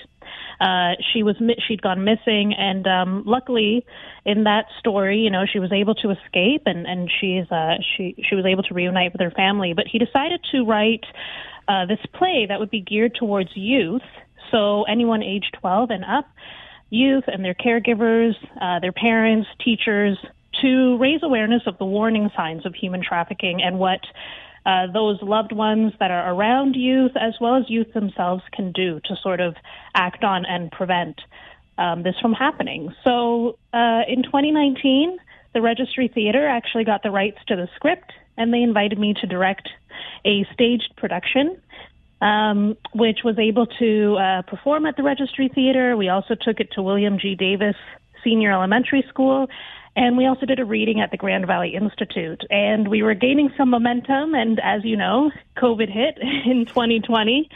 And actually during COVID, the numbers were on the rise, and we were seeing that young people were also being exploited online, didn't have to leave the confines of their home to be taken advantage of. And so we realized, okay, we need to keep the show going. So we adapted this play to being a Zoom play.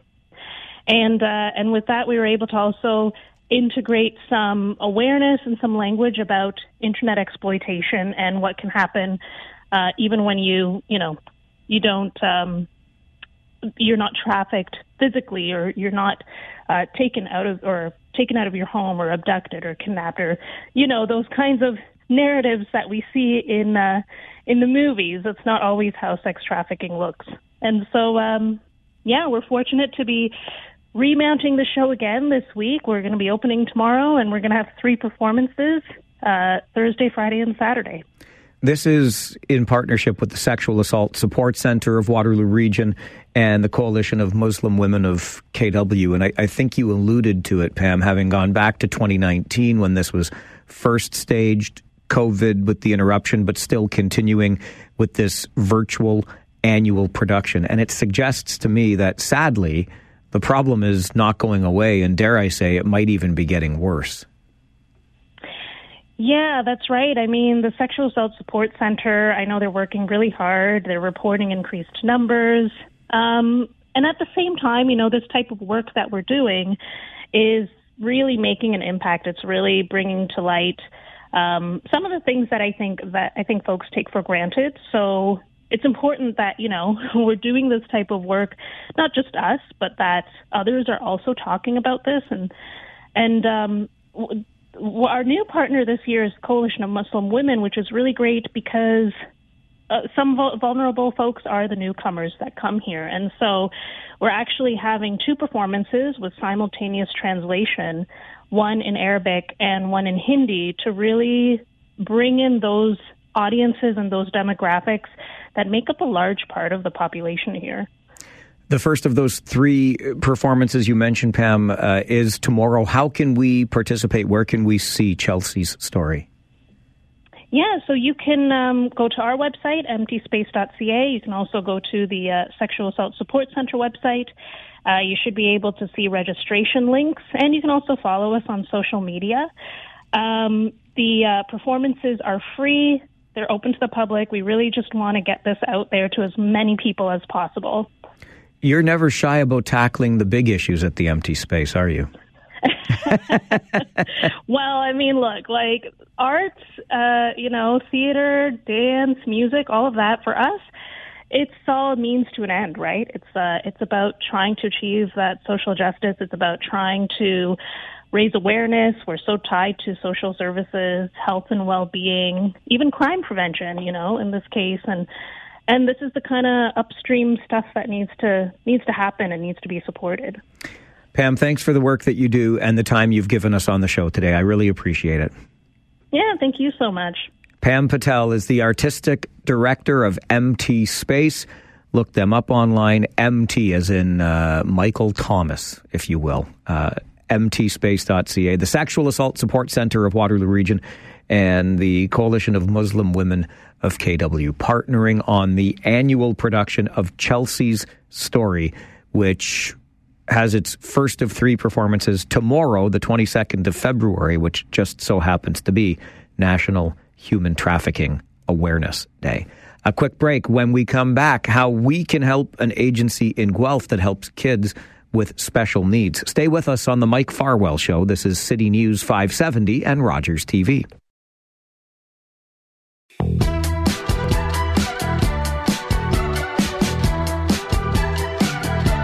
Well, as the provincial government gets back to work and, quote, gets it done with the Get It Done Act, Bill 162, maybe one of the things that the provincial government can get done is a 5% increase in funding for the developmental services sector.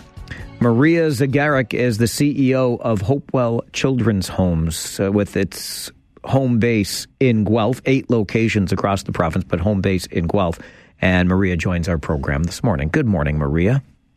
Good morning, Mike. Thank you for having me. Thanks very much for making the time. And before we get into the funding crunch that you find yourself in currently, can you tell us a little bit more about Hopewell Children's Homes? Absolutely. So Hopewell, as you mentioned, we operate in the Guelph Wellington community since 1983, so we're 40 years old. We support about 200 children, youth and adults with developmental disabilities, and we're really committed to providing the best care possible for folks to help them live their best life. And we do that through 3 pillars of service, which is supported living, meaning folks live with us 24/7, respite services, where they live with their family, and we provide them with those ad hoc respite opportunities, and then recreational supports as well. We have staff of about 130 trained and dedicated staff to provide services to folks. Are those services currently in jeopardy due to a lack of funding? I would say on a broader sector, yes. We are seeing organizations reducing services because of the lack of funding. This sector, Mike, has only seen a 2% increase in funding since in the last 13 years. And when we see, inflation, we're all impacted by inflation, but in that same period of time, inflation has gone up 40%. And so although we're hugely appreciative of the partnership that we have with our ministry, we continue to be forgotten in terms of adding our sector into the budget preparations. So what does the sector need, Maria? So right now, we are asking for an immediate 5% bump up in our base budgets.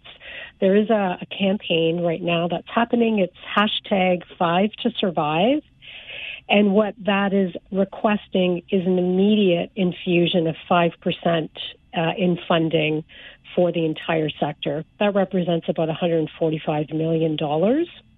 And then on an annual basis, we also need inflationary increases so that we can continue to ensure the services stay as stable, and that we're continuing to pay our staff appropriately, maintain our homes appropriately, just continuing on with regular cost of living. Can you give us any sense of the impact should this funding not be made available by the provincial government? What happens if services have to be clawed back, things have to change at Hopewell? Mm-hmm. So I can tell you that the need in our community and province-wide actually is huge for families with individuals with developmental disabilities. There's about 40,000 adults waiting for service in the province of Ontario. In the Guelph community, that's about 200 people, children and adults that are waiting for service. If the sector is compromised, what happens is folks end up using other parts of the community support system, like our hospitals, like our shelter systems, Homelessness as well would increase. And we know that those are already taxed. So that would be an additional burden on our society.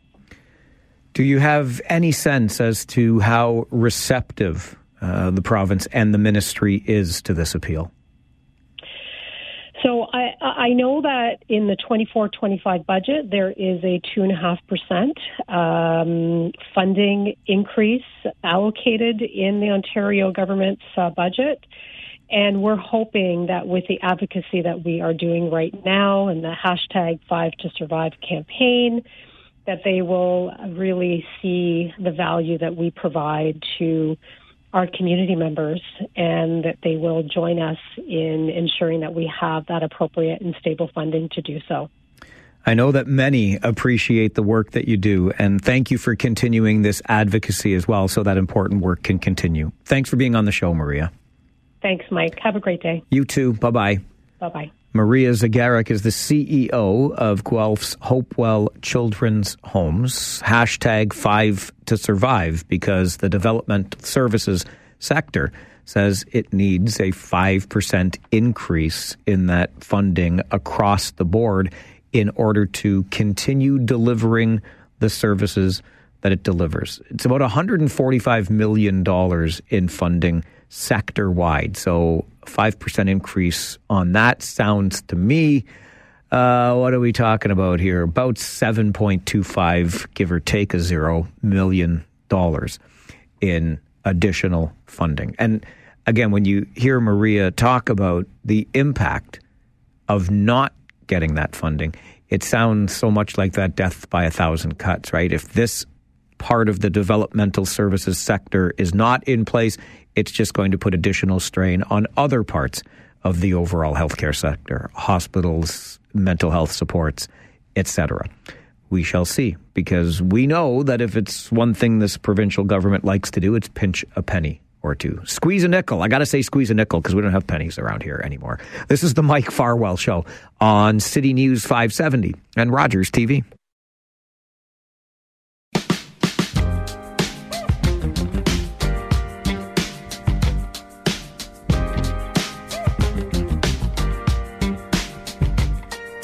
Well, we are having ourselves a day here on the program, aren't we? And as we got the show underway this morning, there was a lot of interest in weighing in with our various guests. We dove directly into both federal and provincial politics. Of course, federal Conservative leader Pierre Poilievre was in Kitchener today, making a pre-campaign stop. A campaign-style stop is probably the language we would usually use around such a stop. He also stopped here on the program for a conversation. We talked with Waterloo MPP Catherine Fife about the Get It Done Act, which was introduced at our provincial legislature yesterday. And it is one of those omnibus bills that includes all kinds of detail that you really have to sift through. I'm still sifting through some of it myself, thanks to our colleague in the City News Centre, Aaron Anderson, for noticing yesterday that there is some language in that rather expansive Bill 162, the Get It Done Act, that suggests the urban boundary will be opened up a little bit here in the region of Waterloo. You may recall the province asked municipalities, ours included, if they would like some further lands made available for development. We said yes. The province said okay, and then it pulled it back and said, no, we're not doing this anyway. Well, now it's pulling back its pullback, if you will. Try to make sense of it all. But it sounds like more lands will be made available for development in this community. So that is sure to meet criticism in some corners. We had that conversation. We talked about, connected to this idea of opening up more lands for development, homelessness, and encampments, which will be the subject of a town hall that you can participate in tomorrow night, hosted by Regional Councillor Rob Deutschman. Visit wrcommunitytownhalls.ca to register and be a part of that town hall tomorrow night. So lots on our plate, and we didn't get a chance to get to every call when those segments were aired earlier today, but lucky you and even luckier me, we get the next 60 minutes to hear directly from you. It can be about one of the issues we discussed on the show today or something else that happens to be on your mind. The open line 12 o'clock Talkback Hour is coming up right after this update from the City News Center. It also marks the end of the day for our friends at Rogers TV Cable 20, so thank you very much to Robert and Carla and the entire Rogers TV team for producing the TV side of this show. They'll be back with us again between 10 and noon tomorrow. But as this marks the end of their time, we'll get you to the City News Center for an update and then opening the phone lines to hear from you during the 12 o'clock Talkback Hour. You get to start the conversation. I am more than willing, as you know, to participate. This is the Mike Farwell Show on City News 570 and so long, Rogers TV. Take out the papers and the trash, or you don't get no spending cash. If you don't scrub that kitchen floor, you ain't gonna rock and roll no more. Yakety yak. Don't talk back. Just finish cleaning up your room. Let's see that dust out with that broom. Get all that garbage outside, or you don't go out Friday night. Yakety yak. Don't talk back.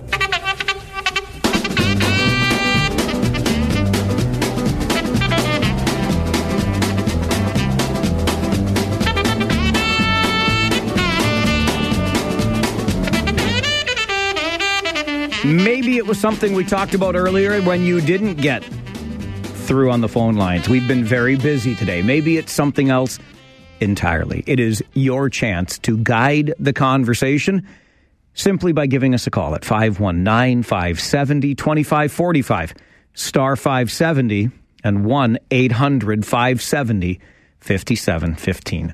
Rose, we're going to start with you. Good afternoon. Good afternoon. I have a complaint about the carbon tax, and I wonder if there's any other seniors or seniors, which I call myself. I'm 86 years old. Bless your heart. Thank you so much.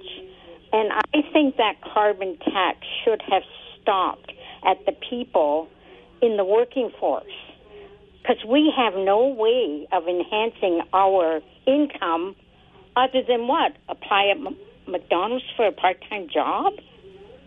Like, we can't do that. So much like... if there's any other seniors or seniors that agree with this situation. All right, Rose, I appreciate the call. Obviously, you can control somewhat how much of the carbon tax is applied to you personally by making some choices, consumption, etc. But it doesn't help when it's built into the cost of things that are trucked to various stores, etc. So I hear where you're coming from. And also, I mean, I don't get to look at the books, but we are told that this is a revenue neutral because you get your annual carbon tax payback or rebate, right? So, and in some cases, we're being told that the average Canadian gets back even more than they pay in. But I certainly hear where you're coming from when living on a fixed income. So thank you, Rose, the senior, for bringing forward that point. Darren, you're on City News 570, the 12 o'clock Talkback Hour. Hey, Mike. Okay, I just want to make a little comment about the person who responded to Pierre Poilievre's comments. So what they were doing was lumping all three, like a bunch of different categories of like sports and shelters and I think prisons and stuff all together. But just pulling out the one of sports, the person who made the comment that was all upset saying it was anti-feminist, no, it's pro-feminist when you girls to say the same way. And all right, Darren, you're going to have to call back when your cell phone is getting better reception. I'm sorry, but we were losing you there and could not pick up much of what you were saying. So give us a call back when you're in a better cell area, if you don't mind. 519-570-2545, star 570, 1-800-570-5715. Alex, over to you on the 12 o'clock Talkback. I'm going to go for a twofer. All right, do it. All right. So there's a lot of talk about lack of housing, correct? Absolutely. Right. And there's a lot of talk about the hospitals just being just insanely crushed. Wait times are through the roof. I mean, not that they've ever been good, but just terrible. Is that correct? I also agree. Okay. And what is one thing that they both have in common? That was a huge push on both. A huge push on both housing and healthcare? Yes. I would guess what you're leaning towards here is our rapidly increasing population. No, it's mass immigration. Our rapidly increase. How is that? Hang on a second. I'm sorry. Did I not just say that? Well, I suppose. Oh, you suppose. You don't like the way I phrased the question, Alex? Increasing population, that the government has no control. People have babies, they have babies. The government has no say in that. That's population growth. Immigration, the government is 100% responsible for it. It's population growth, Alex. We call it what you want. I don't care. Okay, anyway, thanks. Thanks for your permission. I appreciate that. I don't care. Anyway, so it's mass immigration, so that has an effect. So if you want mass immigration, fine, have mass immigration. But the money for housing and the room for housing and the money for hospitals and more hospitals, that has to come from somewhere. And that's a discussion that's not being had. They talk about the lack of housing as an issue, and they talk about the hospitals as an issue. The main driver of both of those is mass immigration. So let's have that conversation. All right. Let me have this part of the conversation with you, then, Alex, because I understand completely where you're coming from, and there's absolutely pressures that have been placed on infrastructure in this country through immigration policy. What about the other side of that equation that tells us that we're not just an aging population in Canada, we're already aged. And in fact, if we don't have immigration, we're going to be declining in population. And then where does the money come from for anything? Okay, let's have that conversation. Okay. What's the number? What is the number? Obviously, the numbers now are so high that it's causing a massive strain on housing and healthcare, and a lot more things than that, too. But let's have the conversation. What's the number we need? Okay? That's the conversation we need to have. Right. Some will tell you the number we need is 100 million. Some people will tell you anything, okay? Okay, so what's your magic number? Are we good at 40 million? Do you want to go back to 30? What's your number? Put it this way. I think Canada should be a very slowly growing country. 40 million... there should be targets. Okay, we want to be at 41 million in 5 years, whatever that target is. Because the other thing... But do you have a number, though? Do you have a number that you think is the right number of people for this country? I think we should be growing at about the GDP growth, so 0.5%. 0.5% annually? Or less, yes. Okay. And when I say growth, that means native population increase plus immigration. Yeah. Not just the immigration. So I'm thinking at 40 million, if we're there now, 0.5% is about 200,000. Sound about right? That's about right, yes. Okay. So we got 200,000 a year is the growth rate that would be acceptable to Alex. Hey, we got to a number, and that's good. The number on the clock is 12. It's the 12 o'clock Talkback Hour, and we continue on the Mike Farwell Show. This is City News 570.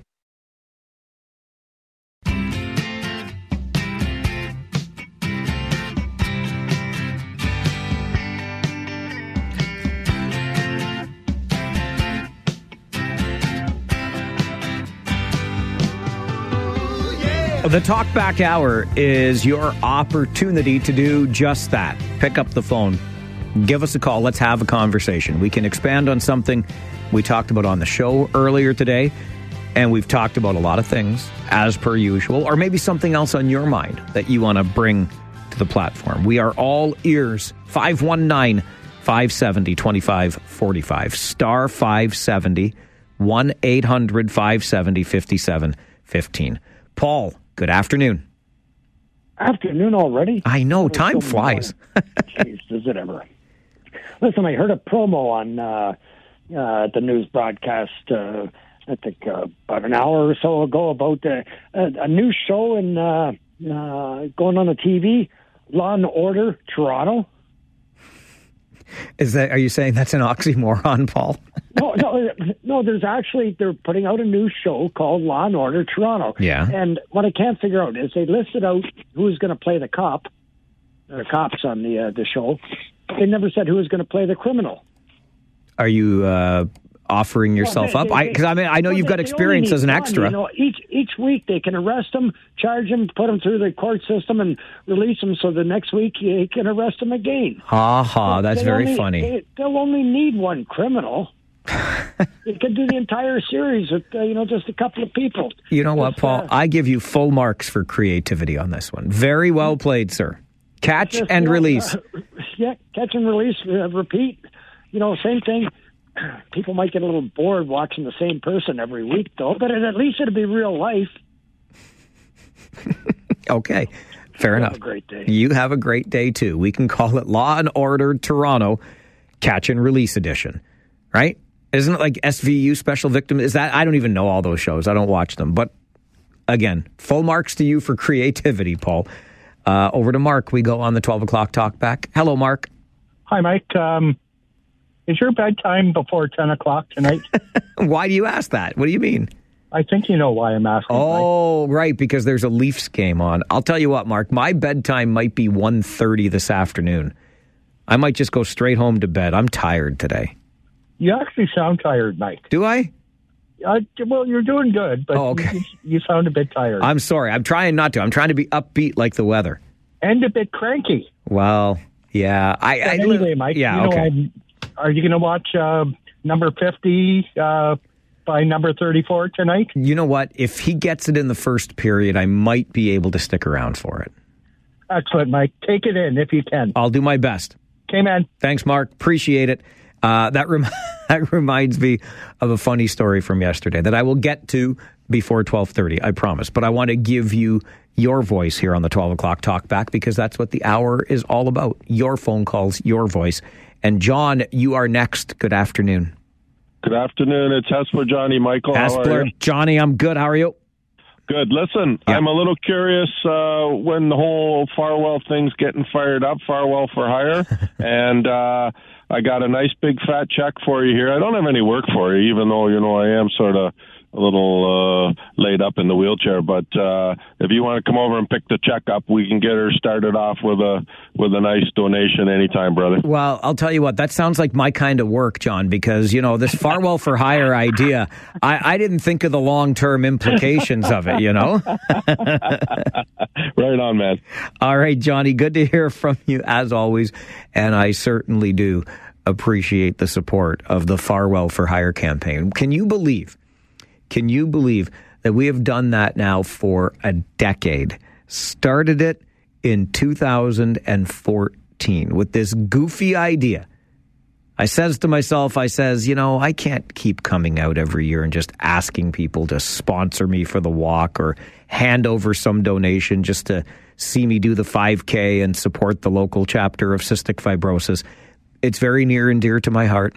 The month of May is Cystic Fibrosis Awareness Month, so that's when we always have the walk, Waterloo Park. I show up as the MC. It's lovely. Everybody has a great time. I would ask for donations, and one day, 10 years ago, I thought, I got to offer something in return. Maybe I'll mow some grass or wash a car, whatever. And who would have thought that 10 years later, we would have raised more than $1.2 million doing that? And I'm not going to lie. If you think I'm tired today, Mark says I sound a little tired. I'm really tired from all of that, but is my heart ever full from all of that money raised. Appreciate you, Johnny, and I appreciate your calls during the 12 o'clock Talkback Hour. We will continue taking them right after this on the Mike Farwell Show, City News 570. Mark was asking earlier on the 12 o'clock Talkback if I'm going to be able to stay up past my bedtime tonight so I could watch Austin Matthews possibly score his 50th goal of the season. That guy's unreal, eh? Austin Matthews, and as you know, when the Leafs play, the morning after, we do a little something called AM on AM in the AM. Austin Matthews on AM radio in the AM part of the day. It works out so well. My friend Cheryl made the suggestion. I took it. I ran with it. We've been doing it for a couple of years. The good news is AM Austin Matthews scores so often that almost every morning after a Leafs game the night before, we can play a little AM on AM in the AM for you. And wouldn't you know, yesterday afternoon after the show, I stopped in at New Tex Cleaners to drop off some dry cleaning. The lady behind the counter was just lovely and said, "Oh, I love the show. I was listening earlier today." I said, "Oh, you were? You don't have to just say that, you know." And she said, "No, I was. You can quiz me on anything except sports. All I know is Austin Matthews something." And I thought to myself, you know what? She did listen. My work here is done. As long as you have Austin Matthews on the brain, we have done our job here on the Mike Farwell show. So thank you for that. Nothing else matters. I don't care if you know how many goals he's got. Just have Austin Matthews on your mind. And I think that means we're doing the good job around here. We continue with the 12 o'clock Talkback Hour, taking your calls. Charlie, it's your turn. Good afternoon. Good afternoon, Mike. Mike, it was really great hearing Pierre Pauliette on there this morning. You're quizzing him pretty good. And he come on pretty good about criminals and getting them and, locking them up, and that's it. And Trudeau is letting them out 3-4 times, and, that has to be changed. Yeah, we had a business owner on the show yesterday who was quite concerned about catch and release as well, because he's getting victimized by theft from the same person multiple times. Yeah, I know. I heard the guy. I feel sorry for him, really. It's not easy when you're a businessman. You go in the morning, there's $400 you got to pay out for Brave B&E stuff, and before you make a buck, you know what I mean? Exactly. You're starting the day in the hole. That's right. It's unbelievable. And as far as the Toronto Maple Leafs go, careful now. I never was a big Leaf fan. I think I was 21 years old when they first run the Stanley Cup. I was an apprentice, and we got a bunch of cars down. They took them down Yonge Street in convertibles. I don't know if you were around then, but that was the last time they won the Stanley Cup. Hang on. You were 21 when they won the Stanley Cup in 67? That's right. Oh, man. But you have such a good memory of that then. Yeah, I do. I was working in Toronto, and we were all cheering them and everything. And then they had right down Yonge Street. It was unbelievable. There was like paper and things flying out the windows and everything. And they took the team down. It was I think it was a very warm day, and we fixed up a couple of cars. And they took convertibles from most of the dealers, got a loan to them for the parade. And the hockey player would sit in the back, right up on where the back window goes. Eh? Oh, yeah. I love it. I can see it in my mind. My problem, Charlie, is I was born just 4 years after that last Stanley Cup. So I've never seen, I'm a little bit younger than you. I've never seen one. Yeah, it was really something. I couldn't believe it. I wish I had saved some old pictures of it. They were in the newspaper and the Toronto Star front page and everything. And it was a great day, you know what I mean? I'm glad to hear it, my friend. Thanks for the call today. Yeah, thank you. Stay well, Charlie. I hope I get to take a picture of it someday. You think that's ever going to happen? Am I ever going to get to take that picture? Probably not. All right, we got to get you an update from the City News Center. Jeff, Darren, and look, there's still a line for you, too, if you want to be a part of the 12 o'clock Talkback Hour. We continue on the Mike Farwell Show. This is City News.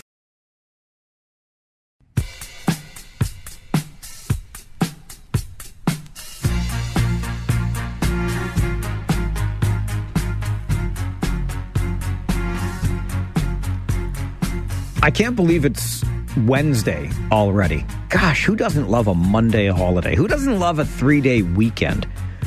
Because it's already Wednesday, that means the day after tomorrow is our second installment of Council Chambers. Every Friday morning at 10 o'clock, we will have a representative from one of our local councils on the show to do a deeper dive into what's going on in their community. This Friday morning's guest will be Dorothy McCabe, the mayor of Waterloo. So if you've got anything Waterloo on your mind, feel free to share it with me, Mike at 570news.com, and we'll make sure the question is asked of the mayor of Waterloo, Dorothy McCabe, when she joins us on Friday morning at 10 for Council Chambers. Just a little bit of a look ahead here as we continue with our 12 o'clock Talkback Hour this Wednesday afternoon.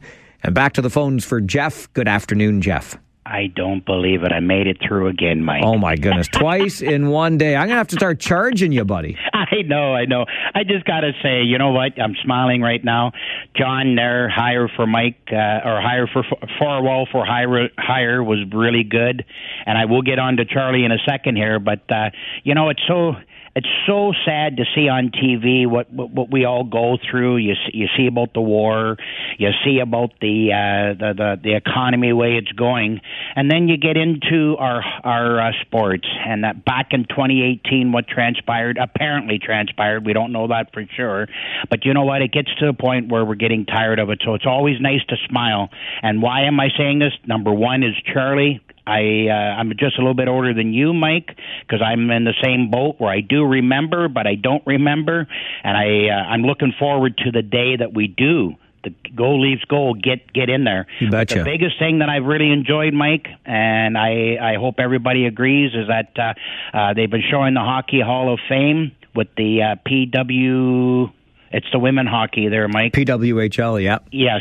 I think it's absolutely wonderful. It's great to see everybody going out and supporting, and we're kind of maybe we're forgetting about what transpired until this gets told to us, truth or not truth, as far as what went on in 2018. I pray to God that it didn't happen, but if it did, it's nice to have good stories with the women hockey and guys like Charlie and John making us smile on the other end. Take care, Mike. Go Leafs go, and let's go. Let's see Matthews do it. Catch you later, pal. Bye-bye. All right, Jeff, thanks very much for the call. Yeah, listen, on the 2018 story, obviously Jeff is referring to the 5 members of that particular year's Team Canada team, the gold medalists, who are charged now in connection to an alleged sexual assault at a London hotel. We will let the courts finish off that story for us, but regardless of outcome at this point, I think we all recognize the black eye that it is for the game that we hold so near and dear. Over to Darren. I hope he's in a better cell area now. Darren? Hey, Mike, I'm in downtown Waterloo. It should be good. All right. Okay. You know they call Waterloo Uptown, eh? They're fancy like that. Oh, yeah, sorry. That's okay. I've moved here 10 years ago. I got to get used to it. No problem. Okay, so Pierre Poilievre made some comments about several different categories, topics, and I think it was Faye Johnson responded very upset. So just singling out on the sports issue. So my point is Faye Johnson tried to say that it's anti-feminist to want just biological females in sports. I think she just was quoted. Sorry, Darren. I think she was just quoted in our 12:30 newscast as saying it's dangerous to trans women. Okay. Well, what's dangerous to biological girls is having people with the strength of guys hitting a volleyball or hockey checking, whatever, if you whatever the case may be. It's a pure, like, I know you know a lot about sports, but basically you have to wrap your head around this. The top track athlete for a given event in track, the top athlete in the Waterloo area is better than the best woman on the planet. That's the disparity between men and women. I don't believe that for 1 second. Just so you know, I reject the premise of that statement. Oh, okay. I'll give you exact names. Marcus Kemp won OFSA. Marcus Kemp went to St. Mary. He's OFSA champ. He was OFSA champ a couple years ago. Yeah. His time that he won the 1500 and he won the 3000 is faster than the women's world record, as a fact. It's my sport. I know track. I got you. But you said the best male athlete at the high school level in Waterloo is better than the best woman on the planet. And I'm just telling you that I reject that statement. Well, and I just told you Marcus Kemp was. Okay. Marcus Kemp is Waterloo. No, that's it. When they asked Venus Williams if she would do okay against Roger Federer, she said, "Are you ridiculous? Are you kidding me? That's not even close." Like, Billie Jean King. Volleyball. Billie Jean King was really terrible against the men too in tennis. It's awful. Well, she played a 56-year-old guy, but you know that there's a huge disparity between women's and men's sports. But that all aside. Okay. So my point is. I would love it if you got to the point. It is absolutely the epitome of pro-feminism to want biological girls to play against biological girls and not have a biological man in there. Okay. And when you have a case of a change room where a biological guy, goes into a high school change room and lingers around, making all the girls uncomfortable. That's the kind of thing that's happening. Is that what's happening? Sorry, there are biological men going into high school, women's washrooms in high schools and making them uncomfortable? At my daughter's high school, yes. That's happening at your daughter's high school? At absolutely guaranteed. Darren, I call shenanigans on you. I call shenanigans on that. Mike, Cameron Heights. Okay. Girls' washroom. There's a guy hanging out there. And he identifies as a girl. He's a hairy guy, and he's hanging out there. Okay. It's a fact.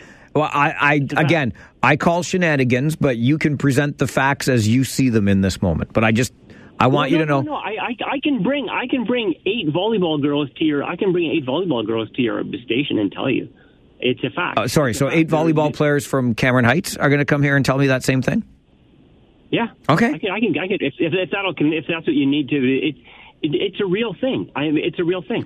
Well, Darren, it wasn't like I'm old enough to remember. Okay, when the story of kitty litter being in washrooms in public high schools was a real thing, but it was never a real thing. So that's why, forgive my skepticism, but that's okay. No, that's okay. Okay. So, Mike, my question for you is: yes, if that was a fact, if you could be shown that was a fact, would you find that bothersome? I know you have a daughter as well. Would that bother you if there was a guy going and not just changing in the girls' change room, lingering around? Of course, I want everybody to be comfortable in the spaces that they're in. Exactly. Absolutely, yes. Exactly. So then that's what we're really talking about here. That's what's going on. Maybe people don't know. How is that what we're talking about when you started by talking about the best male high school athlete in Waterloo being better than the best female in the world? Like you've really gone around. Like I don't know what we're talking about exactly anymore. Well, no. What we're talking about is basically fairness to girls, and what real feminism is sticking up for real women. How do you know what? So hang on. Now, Darren is the defining answer on what real feminism is. Pardon me. Well, Mike, how about this? How about this? The corollary saying that not wanting biological men to compete with women is anti-feminist. That's what that spokesman was saying. I didn't hear it being anti-feminist. I already told you what was quoted in the 12:30 news, which just ended before I took your call. They did say what you said, but they also said in the other. I heard the quote. I will listen more carefully. Okay, Darren, I appreciate it. Sometimes I take a call and I wonder when I'm going to get my time back, because that's 5 minutes of my life I will not get back. But hey, we've got the next 5 minutes ahead. We'll take a quick break. We'll come back with more of your calls. This is my point, but the point started somewhere else. And I thought the point was the point until the point became the different point. And then you want to make multiple points, you can make multiple points. Maybe I'm just confused today. It's the 12 o'clock Talkback Hour, the Mike Farwell Show, City News 570.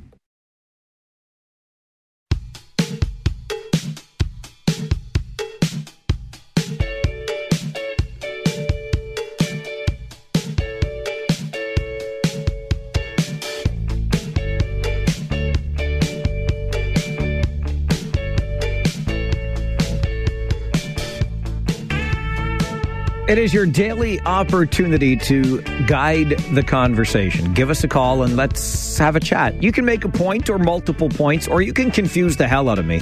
It's all good. It's all good. Just pick up the phone and give us a call at 519-570-2545, star 570, 1-800-570-5715. Grant, good afternoon. Yeah, good afternoon.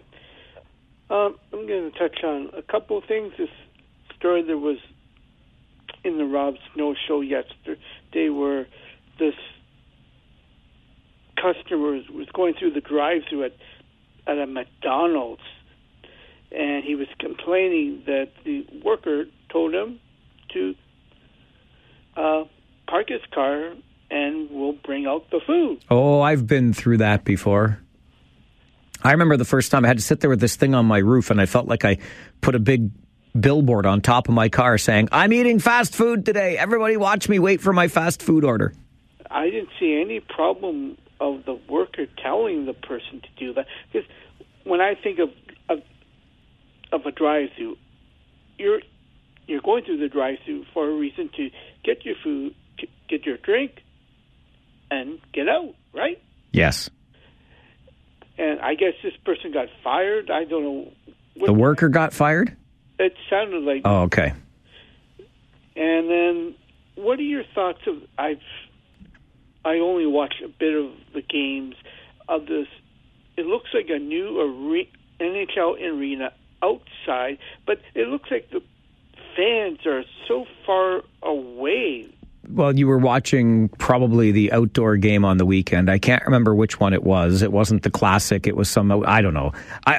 I've said this before. I'm frankly tired of the outdoor games. I think the gimmick has long since lost its appeal, but that's just for me. So they play all kinds of outdoor games in big, like baseball or football stadiums. I believe the one that you're talking about this weekend was the Rangers and maybe the Devils, and they were at the Giants Stadium, if I'm not mistaken. Anyway, so yeah, they're a long way away from the ice when you're in a stadium that holds 65, 70,000 people.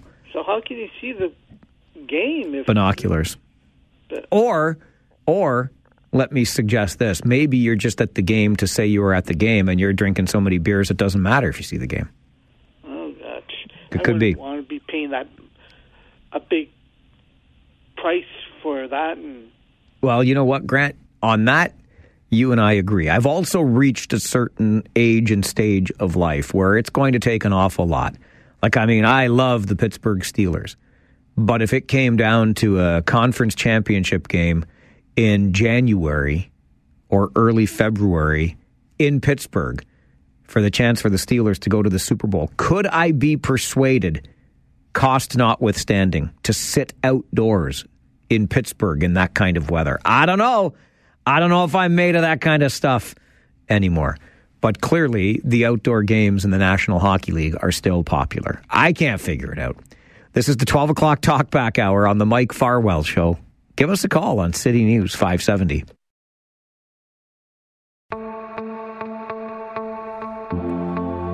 Few minutes away from 1. Rob Snow in the building, ready for Now You Know, taking you through until 3 o'clock and then all news afternoons here on City News 570. Let's get right back to the phones here on the 12 o'clock Talkback Hour.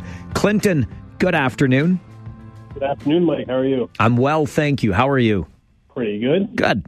So, first-time caller, long-time listener. Well, you know how I feel about my first-time callers on this program, Clinton. Yes! Yes! Yes! Love you, brother. Way to go. Welcome to the show. So, from someone in the construction industry, housing starts are down. Builders don't want to build. Yet you need people to actually buy the houses, right, for the builders to want to build, because they're not going to want to sit on all these buildings that are just sitting there with hundreds of $1,000s, right, in lumber and bricks and so on. And the government's constantly wanting to push all these new housing starts, but no one's going to buy because everyone's struggling, correct? Or am I wrong on this? No, I get it. It's such an interesting cycle that we're in, right? Interest rates are high, keeping people out of the market, making it more expensive to build. And why build if nobody's ready to buy? I hear you. So, and your radio station, you have all these local politicians, whether federal, municipal, or provincial, listen to your show. So how about they actually listen to what I preached yesterday and you read my email on the radio?